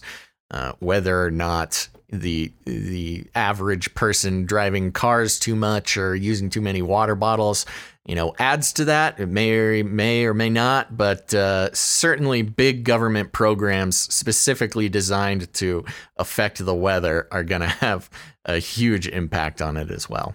Yeah. All right. Let's take a quick. You got something else? Nope. I'm all good. Let's take a quick little break. Let's do it. It's break time! Come on, take a break.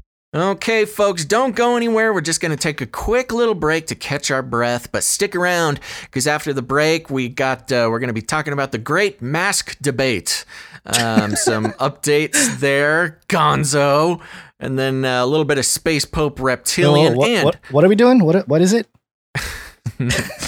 We're going to be talking about the great mask debate. Oh. Gonzo. Okay. And Space Pope Reptilian and Nephilim update. All sorts of good stuff after the break. So don't go anywhere, but we want to take a second to thank some wonderful people as well as introduce some new content here. So, Gonz, I'm going to start out by zooming through a list of our new Twitch followers. Are you ready? Yeah, we got a lot of them today, don't we? I know. Yeah, actually, I'm going to reload the page. Just get anybody else up there. Yep. Okay, you ready? Yep. First, we've got It Is Time for Change. Thank you. It is time for change. Then we have NW Gig. Thanks, NW Gig. We got Aaron Schaefer, 2020. Aaron Schaefer, thank you very much. Don't rent your soul. Oh, that's good advice. Thank you. Don't rent your soul.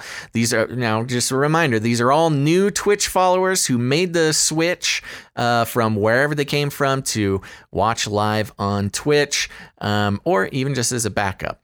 So we're thanking these people. We got one named here, I'm a Cheese Boy. Thank you, Cheese Boy.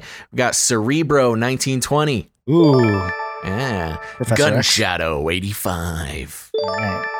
We've got Inflict. That's it. Thank you. Inflict. Yes, just Inflict, spelled funny. Baby Bravo. Ooh, thank you, Baby Bravo. Johnny Bravo's kid. Praise Yahweh. All right. This one's, I think this one's a native Twitcher. It must have found us on the list. Baby Oil Boy. Yikes. Sister Ninja 501st. All right. A lot of ninjas, Cool. sister ninjas. Yeah. Shield Maiden for Christ. Thank you. Shield Maiden for Christ. Kevin Arnold. Kevin Arnold Ashburner. Ooh. Got a full name there. Zebra 3139. Nero 472. Nero. Yep. Annie Onimus. Nemus. Super Dave 75. Blondie 9008. XJKO. And that's all of them. Those are, had about 20 today. Thank you very much for following us on Twitch. And if you haven't done it yet, we highly recommend it. Twitch is we get it. They're owned by Amazon. We're not super happy about that, but it's got the word witch in it. They're much kinder to us as content producers than YouTube has been or any other place, that's easily accessible. So they've got great chat options. They've got some fun things we can build into it, and we're working on that. But we need more people to watch on Twitch. We've been hovering right about 100 for a couple months, which is strange. No, not a lot of new people watching on Twitch, but we're doing the best we can. And just a little update on the rankings here, Gonz. Let's see where we're sitting today. We were at 8th earlier in the day, but now we are at 9th on the talk shows and podcasts category. So that's pretty high up the list. I'm happy about that. Okay. So that's kind of fun. But if you want to help us climb those charts, it helps to spread the show, get new people to see the show, and hopefully join in. You can watch live on Twitch. Also, I got some advice from somebody who is more or less a professional Twitch or a Twitch professional. And they said the rankings, climbing up on those rankings is also predicated on the active viewers on Twitch. So if you're watching on Twitch right now, just type something into the chat. Just say hi on the chat, because that apparently makes a big difference on where we are ranked, and it just helps out the show. So if you're watching live on Twitch, just say hi in the chat just to let us know you're here, and that'll help us out. So thank you so much. Okay. Everybody in the chat now saying hi. I know. I'm loving this. This is great. Hi. Hey, Daddy Fauci, congratulations on your award, buddy. Daddy Fauci in the chat. Wow. Award-winning. Award, social change. Yeah, he's really changing the social around here, too. Okay, so now we want to take a second and thank some of our new producers of the show. That's right, we have producers, and they're not fancy Hollywood folk. They are normal people who are tune into the show. They appreciate the show. They think what we're doing is important, and they help support the show financially. They're not just donors, they are producers, because this is the real world. If you pay for a piece of media to be created, you're not just a listener, you're a producer. So we want to thank some of our producers that came in since last show. I closed all of my Patreon tabs. We did get a new one in during the show, Gun, so I'll add that. But first of all, I want to start out by saying we got some new producers on our Patreon page, patreon.com/CCNT for Canary Cry News Talk. This new producer that just came in. So this one came in on Friday on the last show, and this is Mikey Sam. You may have heard Mikey Sam's name before. Thank you, Mikey Sam, supporting us both on both of our Patreons. So you are the man or woman or both, whoever you are. Thank you very much, Mikey Sam. And then we had a new producer come in right at the last second here, Zuzim Slayer. That's right. Thank you very much, Zuzim Slayer. I don't think we had any new producers over on patreon.com/Canary Cry. I thought we had, I'm going to check now because my list is totally different from what you just read there. Even with the new one. Oh. Okay. So let me look real quick here and make sure I'm not. Too. No, I was just on there. There's nobody new. Are you sure? Yep, I'm looking at it right now. Nobody new since last show. So sad. But thank you to those two. We had Mikey Sam and Zuzim Slayer. And those are people who went to patreon.com/CCNT for Canary Cry News Talk, became a supporter. There's a bunch of bonus episodes there, all sorts of fun rewards. But more than that, you get to you take some ownership in the show.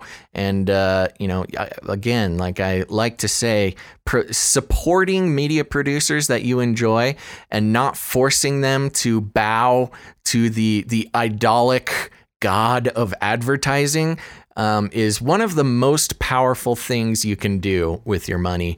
Gons, you and I support dozens of other people doing great work.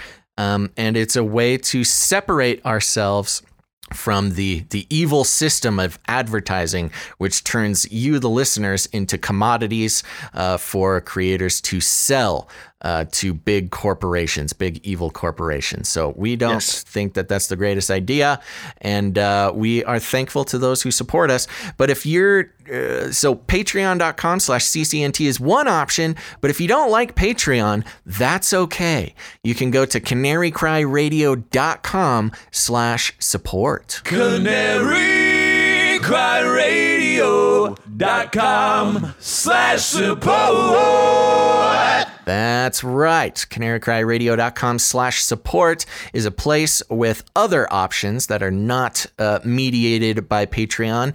We've got PayPal options there. You can come in with a monthly support option, or if commitment's not your thing, you can make a one-time donation in any amount. There's also cryptocurrency options there, all sorts of fun ways to support the show.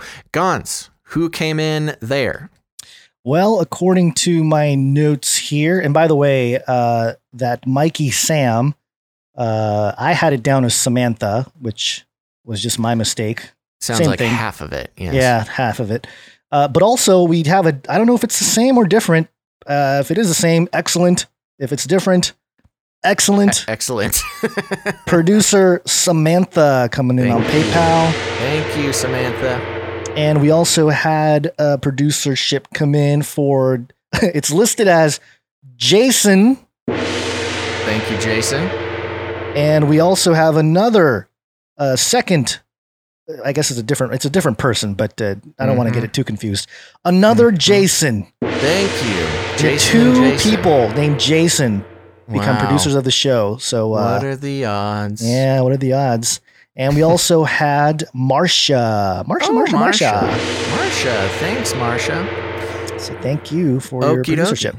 Beautiful. Well, thank you to our producers who financially support the show. Like I said, that is the only way we keep this show going.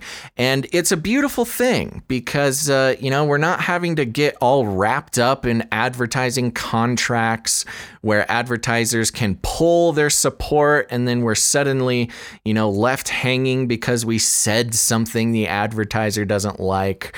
We're not brand friendly at times. And these are all the things that, look, I don't want to disparage any show that does do advertisers. I know that there are a decent amount of shows that do advertising. And, if that's what you're called to do and if that's what makes you able to continue the good work, then that's great. But there's a lot of dangers that are connected to that. And we are trying to insulate ourselves from the temptation to bowing down to the advertising model of this world. It's one of the biggest problems with media creation, biggest problems with clickbait and nonsense and self-censoring and all this kind of stuff all stems from advertisers, people not wanting to anger their advertisers. So it's the support of our producers, you people. If you think the show is worth keeping going and you listen to the show and you get any value out of it, you get the opportunity to put value back in. And it's very rewarding. As someone who supports a lot of people, myself, it's a very rewarding experience to take ownership and add value to the programs that you appreciate. I have a question for you because you probably know this better than I would. But what if we put together like a mock commercial of us selling a product that doesn't exist and making it seem like, some nanites. These nanites will heal any ailment of your body. Send us $100 and we'll give you this bottle of nanobots. But it's an inside joke. No, everyone knows we're not going to send you nanobots, but we can kind of have fun with it. Is that legal? I think if or would that be false advertising? That's a great question. It's a complicated thing, but I think if we're explicitly clear, at the end we got to have that little tag at the end where the guy talks super fast. Nanobots are not really for sale. All donations sent to Canary Cry Radio are considered producership, and no nanobots are here to take over your brain. Thank you very much. Something like that, the fast talk. Yeah, maybe something like that. We can do something like that. And we can sell all kinds of stuff, from the future, like robots. Yeah, wow. So it's brilliant ideas here coming live on the show. All right, man. We'll get to work on that. Yeah. All right. So another way to produce the show, we've got producers in all walks of life and all sorts of fun ways. Another way to produce the show is to create art or jingles or, different production work on the show. Gons, what do we got? Any jingles, any art come in this week? Yes, we got a jingle that came in from Arnie, and he asked if we had a deep fake jingle, which technically we do. I did put this one together. Where's my deep fake one? I must have gotten rid of it off the template here. Your old one? Yeah, my old one. No, this is the deep one. This is deep. There's that one, but there's also the deep fake one. I'm not finding it at the moment, but we do have one. But he sent one in, so let's give it a whirl here.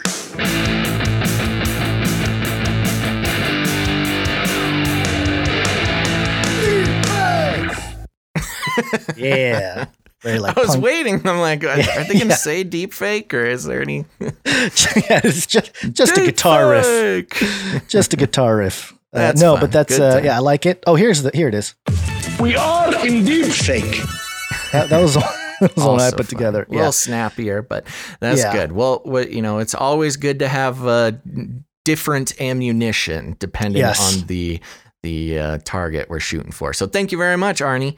Yes. And if you out there are a jingle maker, make it short, make it snappy. Don't put too much copywritten material in it for anything on the show, any topic, or even just jokes. It's just send a Basil one. Just we did have the Razzle Basil jingle. We haven't played that in a while. Anyways, if you're a jingle person, make one. Send it to canarycryradio@gmail.com. Yes. What about art? We do have art, of course. We have Gazel and Bonds. Allie. Oh, yes. She came in with another one. Prolific.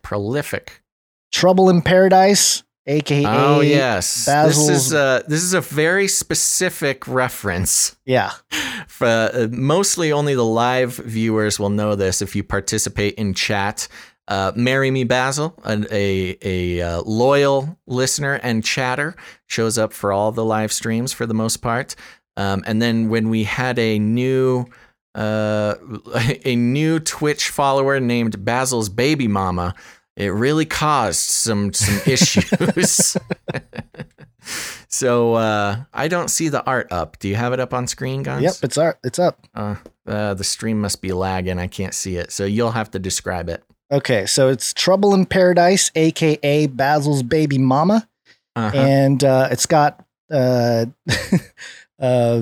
Me Basil, I'm guessing, on the left, with some fine chocolate, looking at her, I think it's a laptop, and it says, there we go. And she's saying, my life is over. Yes, it's a side-by-side of the moment when Marry Me Basil saw that Basil's baby mama joined the team. And then you have Basil in the mirror saying, tell me you scripted this. And saying it to the cat, referring to the undeniable fact that my cats script every show. It seems extemporaneous how we do this show, but really it's all carefully scripted and rehearsed by my team of cat writers. Yes. And I have to get it approved by the alien transhuman cat before I can publish anything. So very good. Thank you very much, Allie. Gazel and Bonds in the chat there. Yep. Always great art coming from Allie. And we got another one from the other artist that sends us quite a bit of stuff, Jay Vela. Mm-hmm. And it's a quantum computing montage art piece. It's got AI, robot angels, transhuman bodies with ones and zeros, a jellyfish with a brain computer interface, VR headset inside of a cube. Yes, the montage. I recommend everybody, if you're listening on the podcast version, check out canarycryradio.com. Sorry, canarycrynewstalk.com or the Facebook page and take a look at these pieces of art, especially these sort of montage collage ones. Very, a lot to see, a lot to ponder, and a lot being communicated. The one thing I've noticed about all Jay Vela's artwork, it's all in notebooks. And I'm wondering if they're in class or something, they're not paying attention to the teacher, instead listening to CCNT, which we recommend you doing.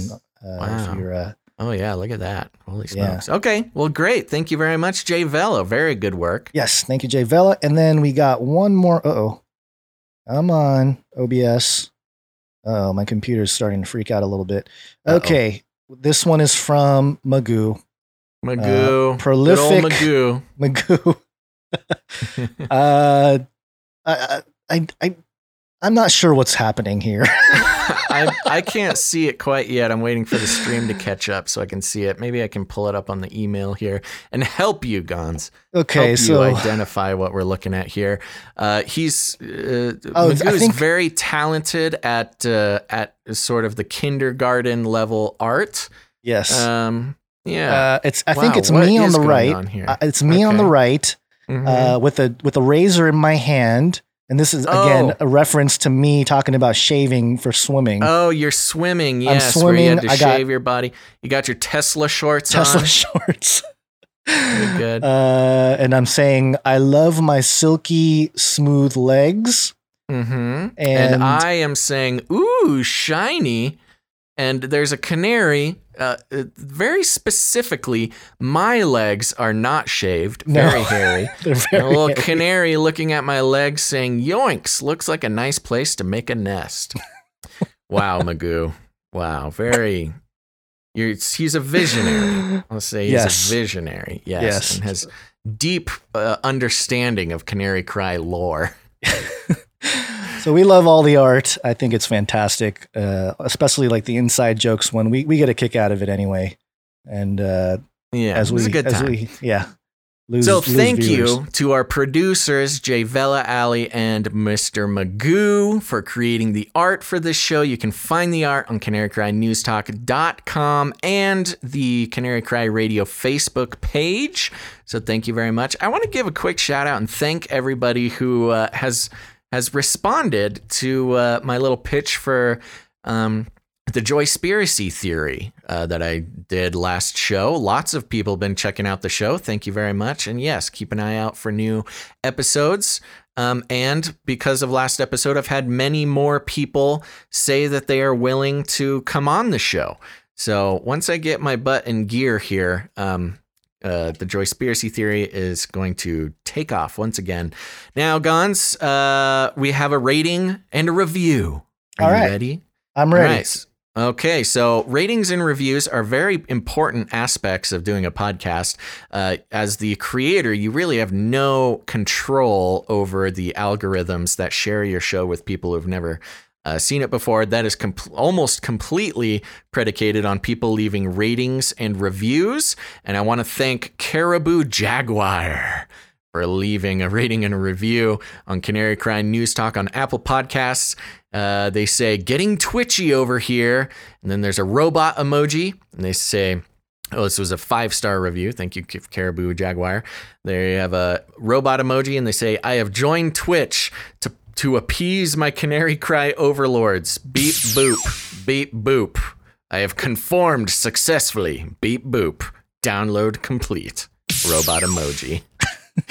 Oh, very good. Thank you. This is a great example of an effective and entertaining way to leave a rating and a review for the show. So thank you very much, Caribou Jaguar.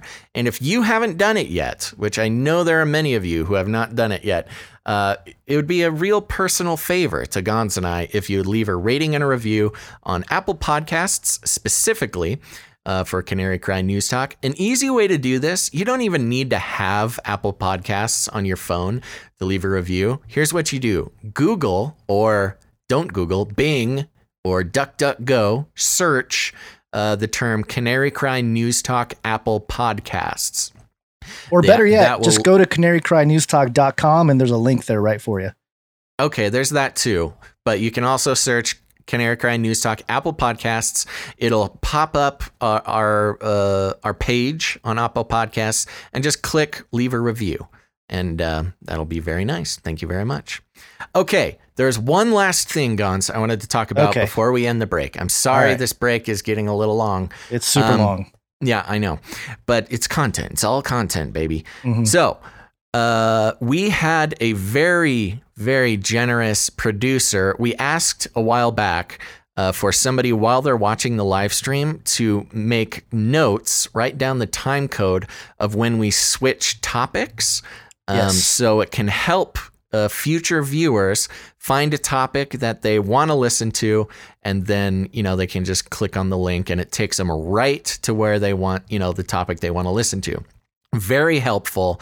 Who is the name of that producer again? I want to give them credit. I'm trying to remember it now. I'm pulling it up so I can. We need to write that down because they're very valuable service they're offering to us. So That Night Wind. Thank you very much, producer That Night Wind. You're a valuable part of the team. But there is a next step that I would like to take, and it doesn't have to be That Night Wind. It could be anybody.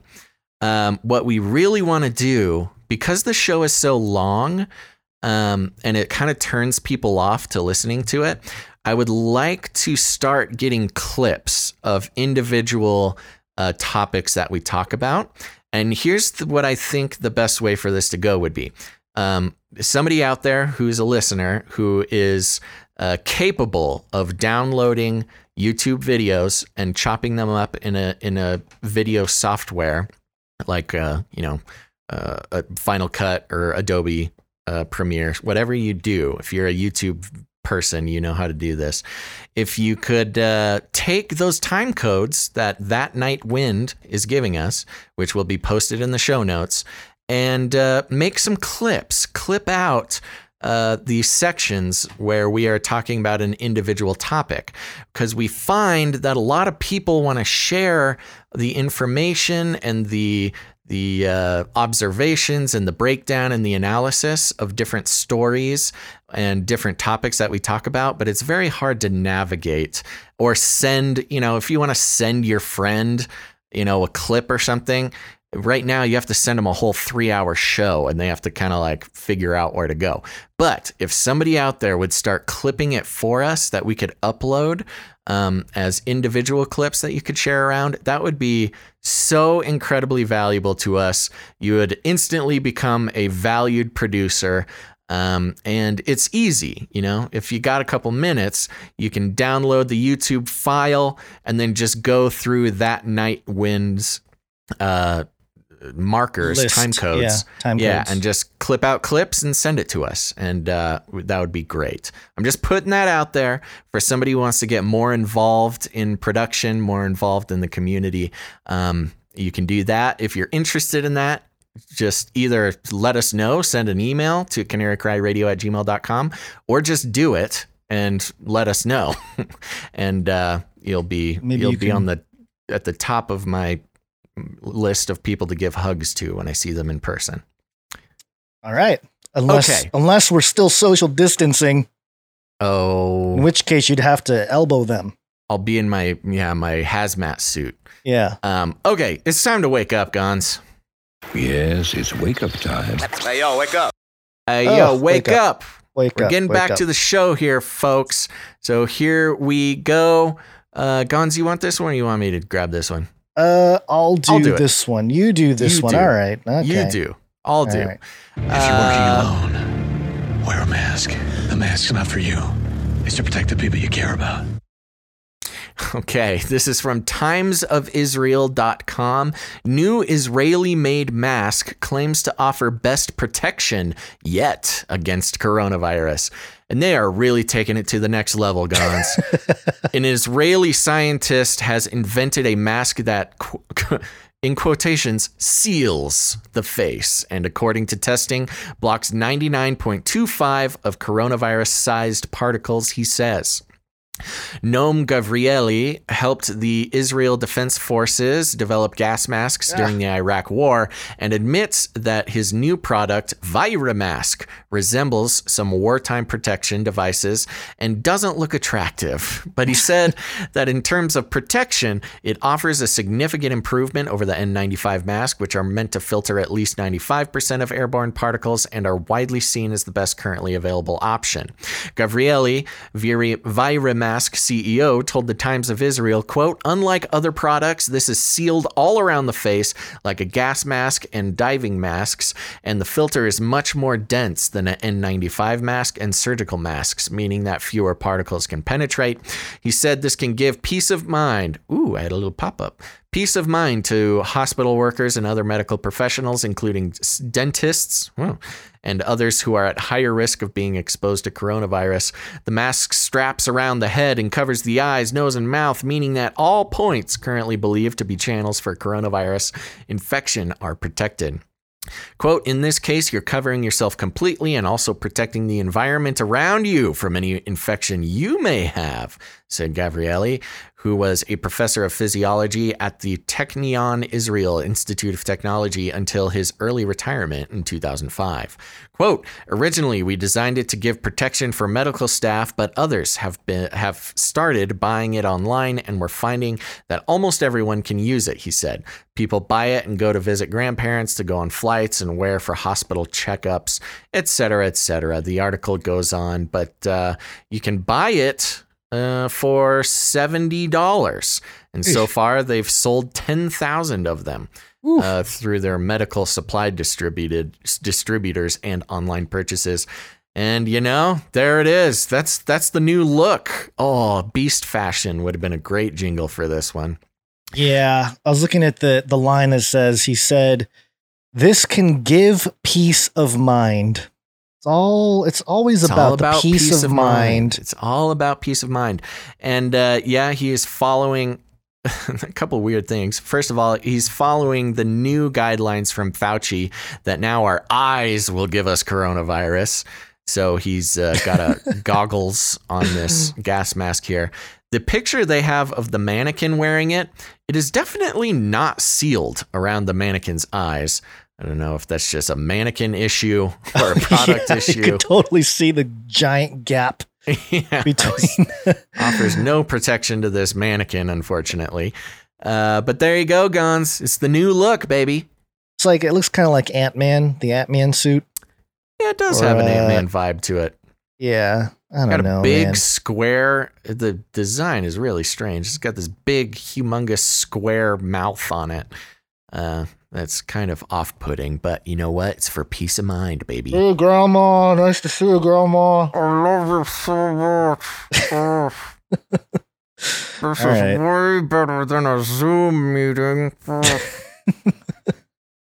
right. Okay. There you go. Just a little mask update for those looking for the available options. I did bust out my full-on gas mask the other day. Oh, good.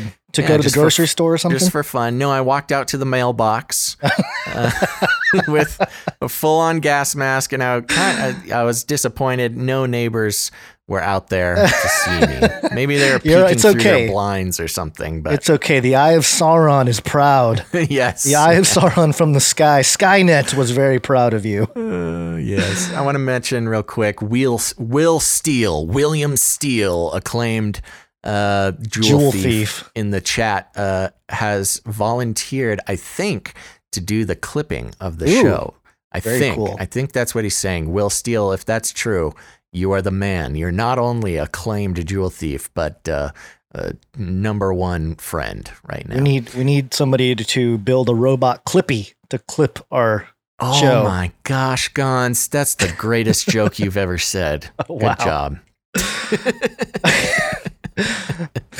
I don't know how I feel about that. It was like sarcasm.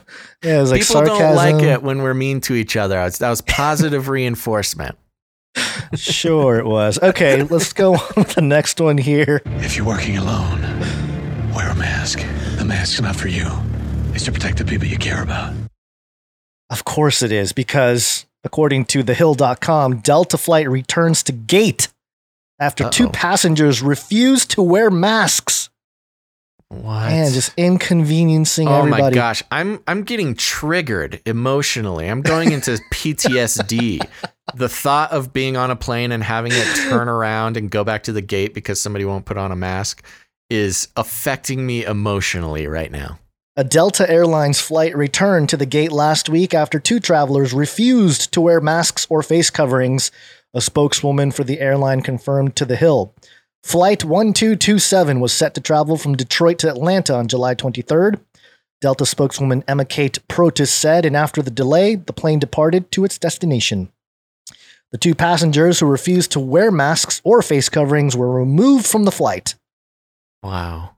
Delta states on its website that, quote, customers and employees are required to wear a face mask or appropriate cloth face covering over their nose and mouth throughout their travel, aligning with best practice guidelines from the CDC and prevention, blah, blah, blah. Delta. Wow. I know. Delta has also blocked seats between customers on flights and reduced the number of passengers allowed on flights to provide for distance amid the ongoing pandemic. Delta CEO Ed Bastian said last week that more than 100 people have been added to the airline's no-fly list because they refused to wear masks on flights. Quote, we've been steadily and rather aggressively stepping up our enforcement on the mask policy. You cannot board a Delta plane unless you have a mask on. If you board the plane and you insist on not wearing your mask, we will insist that you don't fly Delta into the future. I like how they worked in their little tagline into the quote here. We already have over 100 people we've put on that list, Bastion told NBC. So there you go. No Delta flight into the future if you don't wear a mask. This is pretty incredible. The power of will that somebody has to refuse putting on a mask that they would follow through with holding out and returning the plane. I'm talking about from the passenger's point of view. Yeah. That is a strength of will that I do not think I have right now. Yeah, it depends on I the could situation. refuse to wear a mask. I could push back. But if they're like, okay, we're turning this plane around and we're dropping you back off, I would, I don't know whether I'm proud of it or not. I'm not proud of it. I would put a mask on. Okay, but the thought of daddy pilot turning this plane around. But I think, they weren't in the air yet, were they? They couldn't have been in the air. No, of course they weren't. Okay. That would be a whole different level. Honestly, it doesn't even matter to me. The second I leave that gate and I'm ready to go, that is a strength of will that I do not possess at this moment. That is really taking a stand to cancel your flight and delay the flight, to taxi all the way out and to taxi all the way back. And, really, those must have been the most hated people within 100-mile radius. Oh, I'm sure. But, the thing is, if you're going to make that statement, make it, I don't know. You can make that statement without inconveniencing people. Well, I suppose. And here's the thing. This is its own, this is a real protest. You're talking about protests, and there's all this conversation about how, if you don't make it inconvenient for other people, then it's not really a protest. That's why all these protests are blocking highways and, autonomous zones and smashing windows, because that's, the way that they are making their feelings actually heard. If it's not inconveniencing somebody, it's not a real protest. And this is a real protest. Yeah. Well, remember Al Gore, speaking of climate change with all that, remember Al Gore's Inconvenient Truth? Well, this is another one of those things where you take their words for verbatim and create inconvenience for the truth. Oh my gosh. Wow. Okay. Yep. Cool. Yep. There it is. Okay. Let's move on here from the great mask debate and talk about the Space Pope Reptilian. Space Pope Reptilian. All right. This is coming from news24.com. Breaking news first. And the article is fake news. No, Pope Francis is not canceling the Bible. I got Pope Francis, to say the here. global head of the Catholic Church, has canceled the Bible and proposes to create a new book, claims several messages shared on Facebook and WhatsApp. The claim dates back to at least April 2018. In July 2020, a Kenyan website published an article headlined, "End Time is this why Pope Francis has rejected the Bible?" The article was shared with Africa Check in Kenya on WhatsApp. It reports that the Pope had deemed the Bible outdated. Quote, "We cannot keep trying to talk to our audience in a completely new world with an old book of several thousand years," it quotes him saying. But the article gives no detail on when or where Francis said this and reads more like an opinion piece than a news story. Has the head of the Catholic Church canceled its holiest book? We checked. Fiction used as real news. If the claim were accurate, news of the Bible's cancellation would have been widely reported across the world, but no credible news outlet, including the Catholic Church's official Vatican News, has carried the story. A Google search for Pope Francis cancels the Bible only leads to fact checks debunking the claim. Well, the algorithms led you there, okay? That doesn't mean everybody's Google search will say that. Yeah. I like how that's used as like a point Proof. a point of fact. Well, I Googled it and it was just a bunch of fact checking, so it must be false. The story seems to have first appeared online in the 2nd of April 2018 article on the website There Is News. The site describes itself as a humor site whose purpose is entertainment. It adds the content of TIN is fiction and does not correspond to reality. The site's slogan is not real, but so funny. But when fiction, humor, or satire is reused as real news, it becomes disinformation. Africa Check has debunked other fictional stories, later shared widely on social media as though they were real. When the claim first started circulating in April 2018, Bishop Jose Luis Gerardo Ponce de Leon, IMC of the Diocese of Manzini in Swaziland, wow, quite the title, part of the Southern African Catholic Bishops' Conference, wrote an article dismissing it, quote, "In the last few weeks, different people wrote to me privately asking if it was true that Pope Francis has canceled the Bible and proposes to create a new book. This fake news is being shared on social media," he said.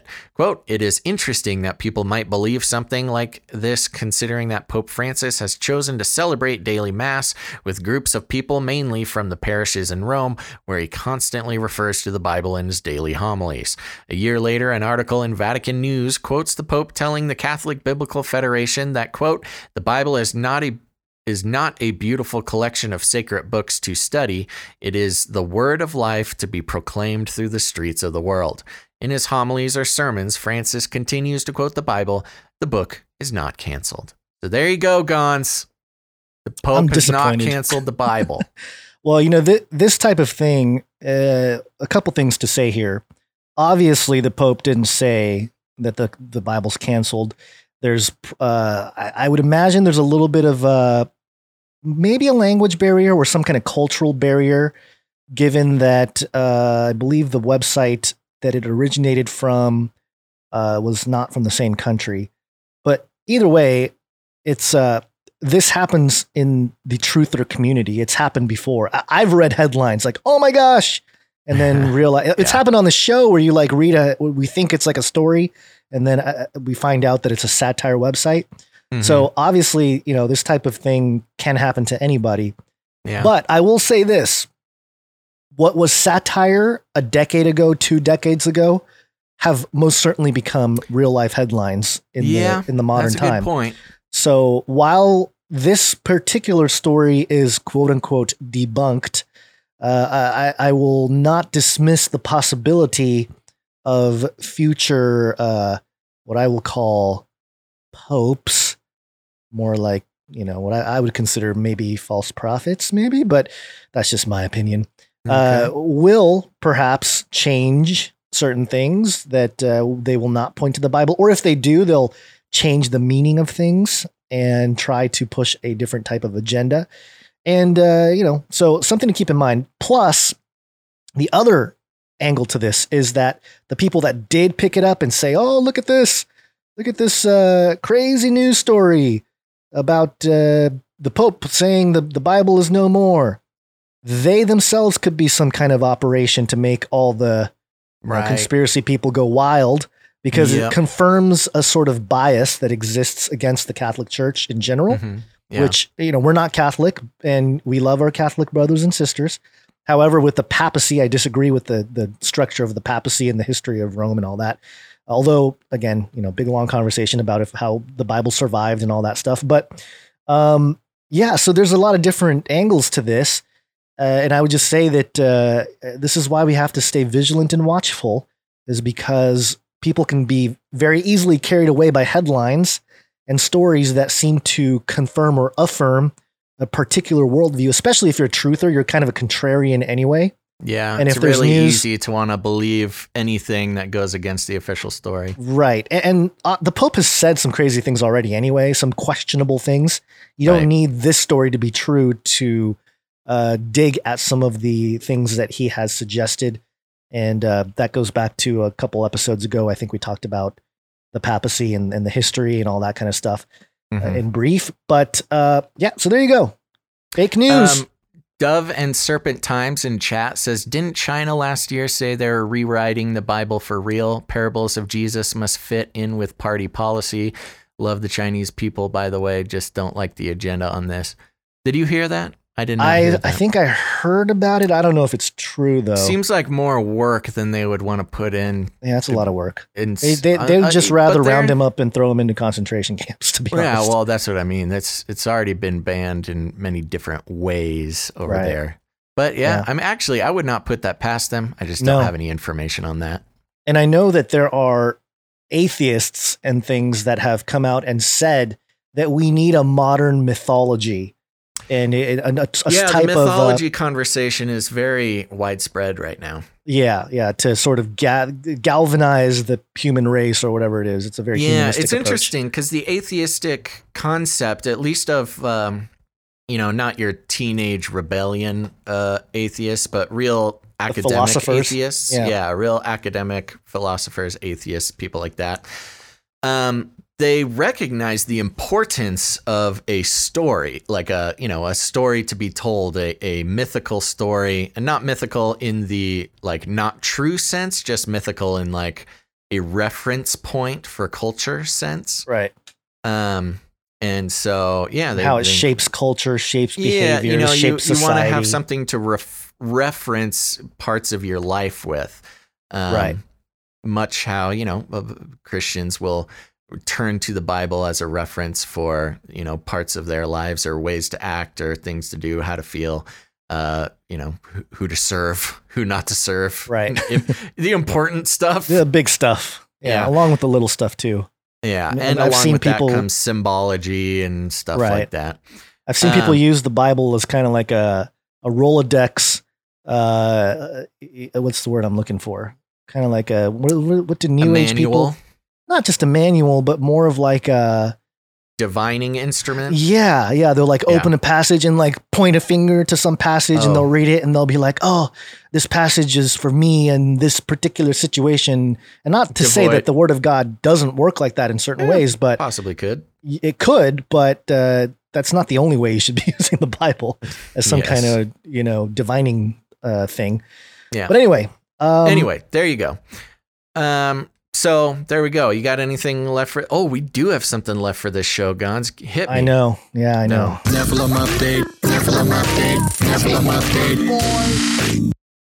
This is asapland.com, asapland.com. ASAPland.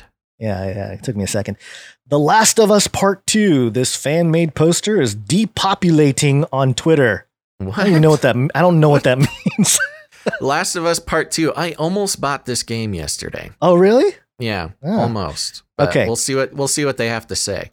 A month has already passed since Naughty Dog has once again shaken up the world of video games by giving Prince The Last of Us Part 2. Loved by many, hated by some, Neil Druckmann's work has left a profound mark, on the hearts of millions of players and is already inspiring artists from around the world. One of these, known as Iconic Nephilim. Ooh. He made a wonderful fan-made poster from The Last of Us 2, which, is that a typo? I don't know, it's a weird sentence. Which, in our opinion, would not look out of place alongside official promotional materials. In the illustration, all the main characters of the game stand out, starting from the inevitable Ellie and Joel, up to Dina, Abby, Tommy, and many others. The work is getting huge acclaim on Twitter, and you could admire it in its entirety. At the bottom of this news, by the way, the author also took care to share the fascinating one video documenting the entire process or production process. And it's a pretty professional looking poster with the characters. It's a great looking poster. And he named the poster is called Iconic Nephilim. Iconic Nephilim is the name of the poster.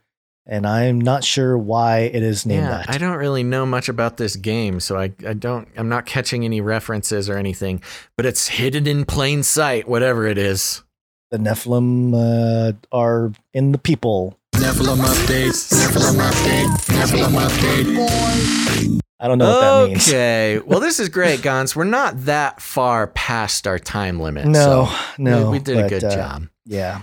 All right, everybody, we're going to land this plane. Thank you so much for tuning in to Canary Cry News Talk today. Remember, we're going to be back on Wednesday, I believe, sometime between noon and 5 p.m. Pacific Standard Time. So set your alarms now, turn on notifications, do all of that good stuff. And remember, what am I saying? I want to thank our producers. Thank our new producers so much, whether that was financially or administratively or artistically or whatever you helped out with. You are a producer of the show. Tell your friends. Take ownership, because Gonz and I consider that to be the case. We appreciate it very much. Remember, you can become a producer, first of all, by going to patreon.com/CCNT, joining up in the battle against the evil idol and icon and system of advertising that has its stranglehold on people trying to make good work. You can help us fight that battle and become a producer, an official producer of the show at patreon.com/CCNT. Or if Patreon's not your thing, you can head over to canarycryradio.com/support. canarycryradio.com/support. That's right. And over there, just to say again, you got PayPal options. You can do a monthly subscription or a one-time donation if commitment's not your thing. We really, really cannot thank our producers enough, no matter what you do to help produce the show. It's really a great... I never imagined that we would have built such a community of involved people who are not just involved, but we couldn't do a lot of stuff without them. Yeah. And it means a lot more than the days when it was just you and me doing everything, Gonz, or not doing everything, as the case may have been. Yeah. But it really is heartwarming to know that people out there are taking ownership of the show, putting in work, allocating funds, things like that to keep the show going. And more than anything else, it renews every new producer that gets involved. It renews the feeling, Gonz, that we are on the right track and we need to keep going and stay vigilant with what the Lord's asked us to do. So Amen. Thank you very much. Become a part of that in whatever way you can. Let's see. Yeah, I don't know. I don't think there's anything else to say. What do we want to do? If you all right. If you want to make jingles or you want to make art, all those things, send them to canarycryradio@gmail.com. Thank you very much for that. Keep them coming. You can find the art on Facebook, the Canary Cry Radio Facebook page, as well as canarycrynewstalk.com. Make sure to join one of the Canary Cry communities. If you're a Facebook person, if you enjoy that, we have the Canary Cry community on Facebook. Just keeps growing. Let me give you a recommendation, though, because I am pretty much the only person pressing the approve button at this point. And when you try to join the group, it's going to ask you a couple of questions. First of all, have you listened to the podcast, and where did you learn about the group? I just don't let people in if they don't answer those questions, because the group is specifically, there's tons of groups where you can just join and post whatever nonsense and, just talk about conspiracy theories and get in fights and do all this kind of stuff. There's tons of groups where you can do that. The Canary Cry community is not one of those groups. It's specifically for people who listen to the show. You are aware of the worldview of the show. You know the jokes, the inside stories. And if you don't know them, you're open to them. That type of thing. So if you try to join the Canary Cry community on Facebook, answer the questions, because that's the only way you're going to get let in. And that's just to protect the community from infiltrators and people and trolls and people who just want to cause trouble, or not even that, or just people who don't appreciate, who wouldn't appreciate the group because they've never listened to the show. So there you go. It's not just another conspiracy group or something. It's for you. It's for people who are Canarians, and we like to keep it that way. So make sure to answer the questions. Also, if you want to join an off Facebook group, you can go to canarycry.community. That's a real URL. I know, it's crazy. Type in canarycry.community into your address bar, and it's a totally separate social network, disconnected from, Facebook, disconnected from Google accounts, disconnected from everything.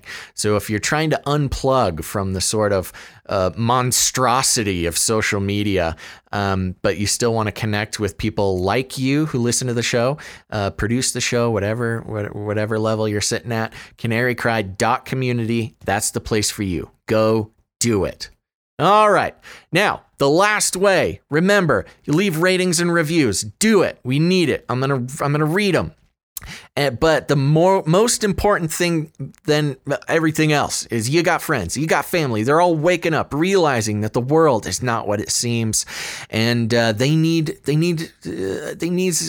Sherpa to help them down the narrow path of waking up. And you should share a show with them. Send them an episode. Once we get these clips, just send them clips. We are here to help people on that journey of thinking critically about the media that is being presented to them and everything going on around the world. So send them an episode. Tell your friends. Tell your family. Word of mouth is the best way to share the show, spread the show, which we appreciate, but it's also the best way to help people along that journey. If you're just posting it on Facebook, which you should also do, but it's much more effective to tell them personally and send them an episode. So please do that. And if you need any more instructions, here's what you do. You walk right up to them, you grab them by the cage, and then you shake it. The end of the world occurred pretty much as we had predicted.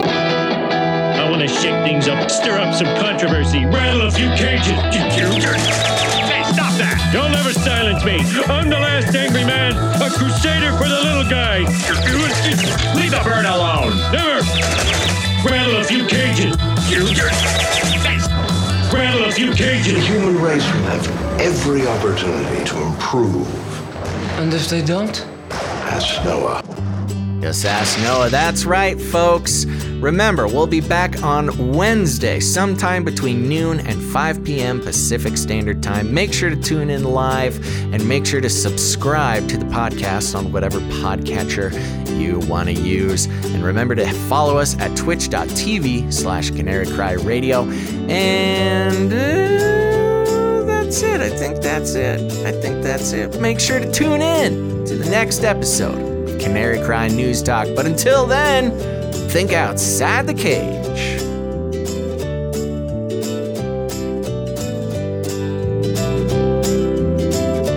Canaries in a cage. Rattle her cage a little bit more. They're blinding us with sap. Cancel culture.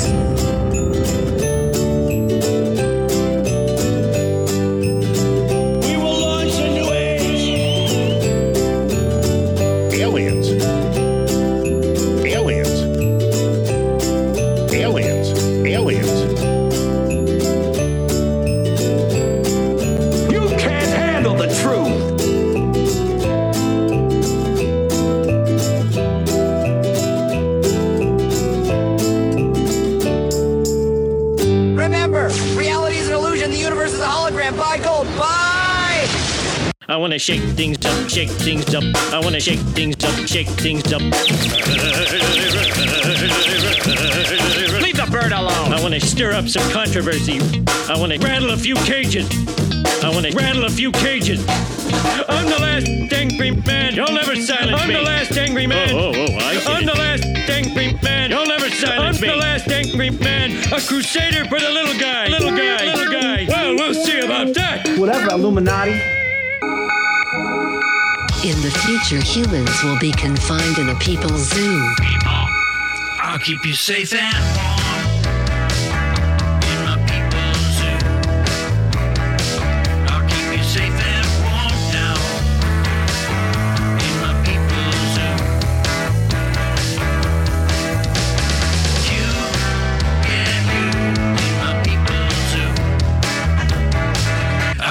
cameras on. In my people's zoo. I'll keep the cameras on now. In my people's zoo. You, yeah, you, in my people's zoo. Stop this progress before it is too late. I'm for the robots. I tried to tell you.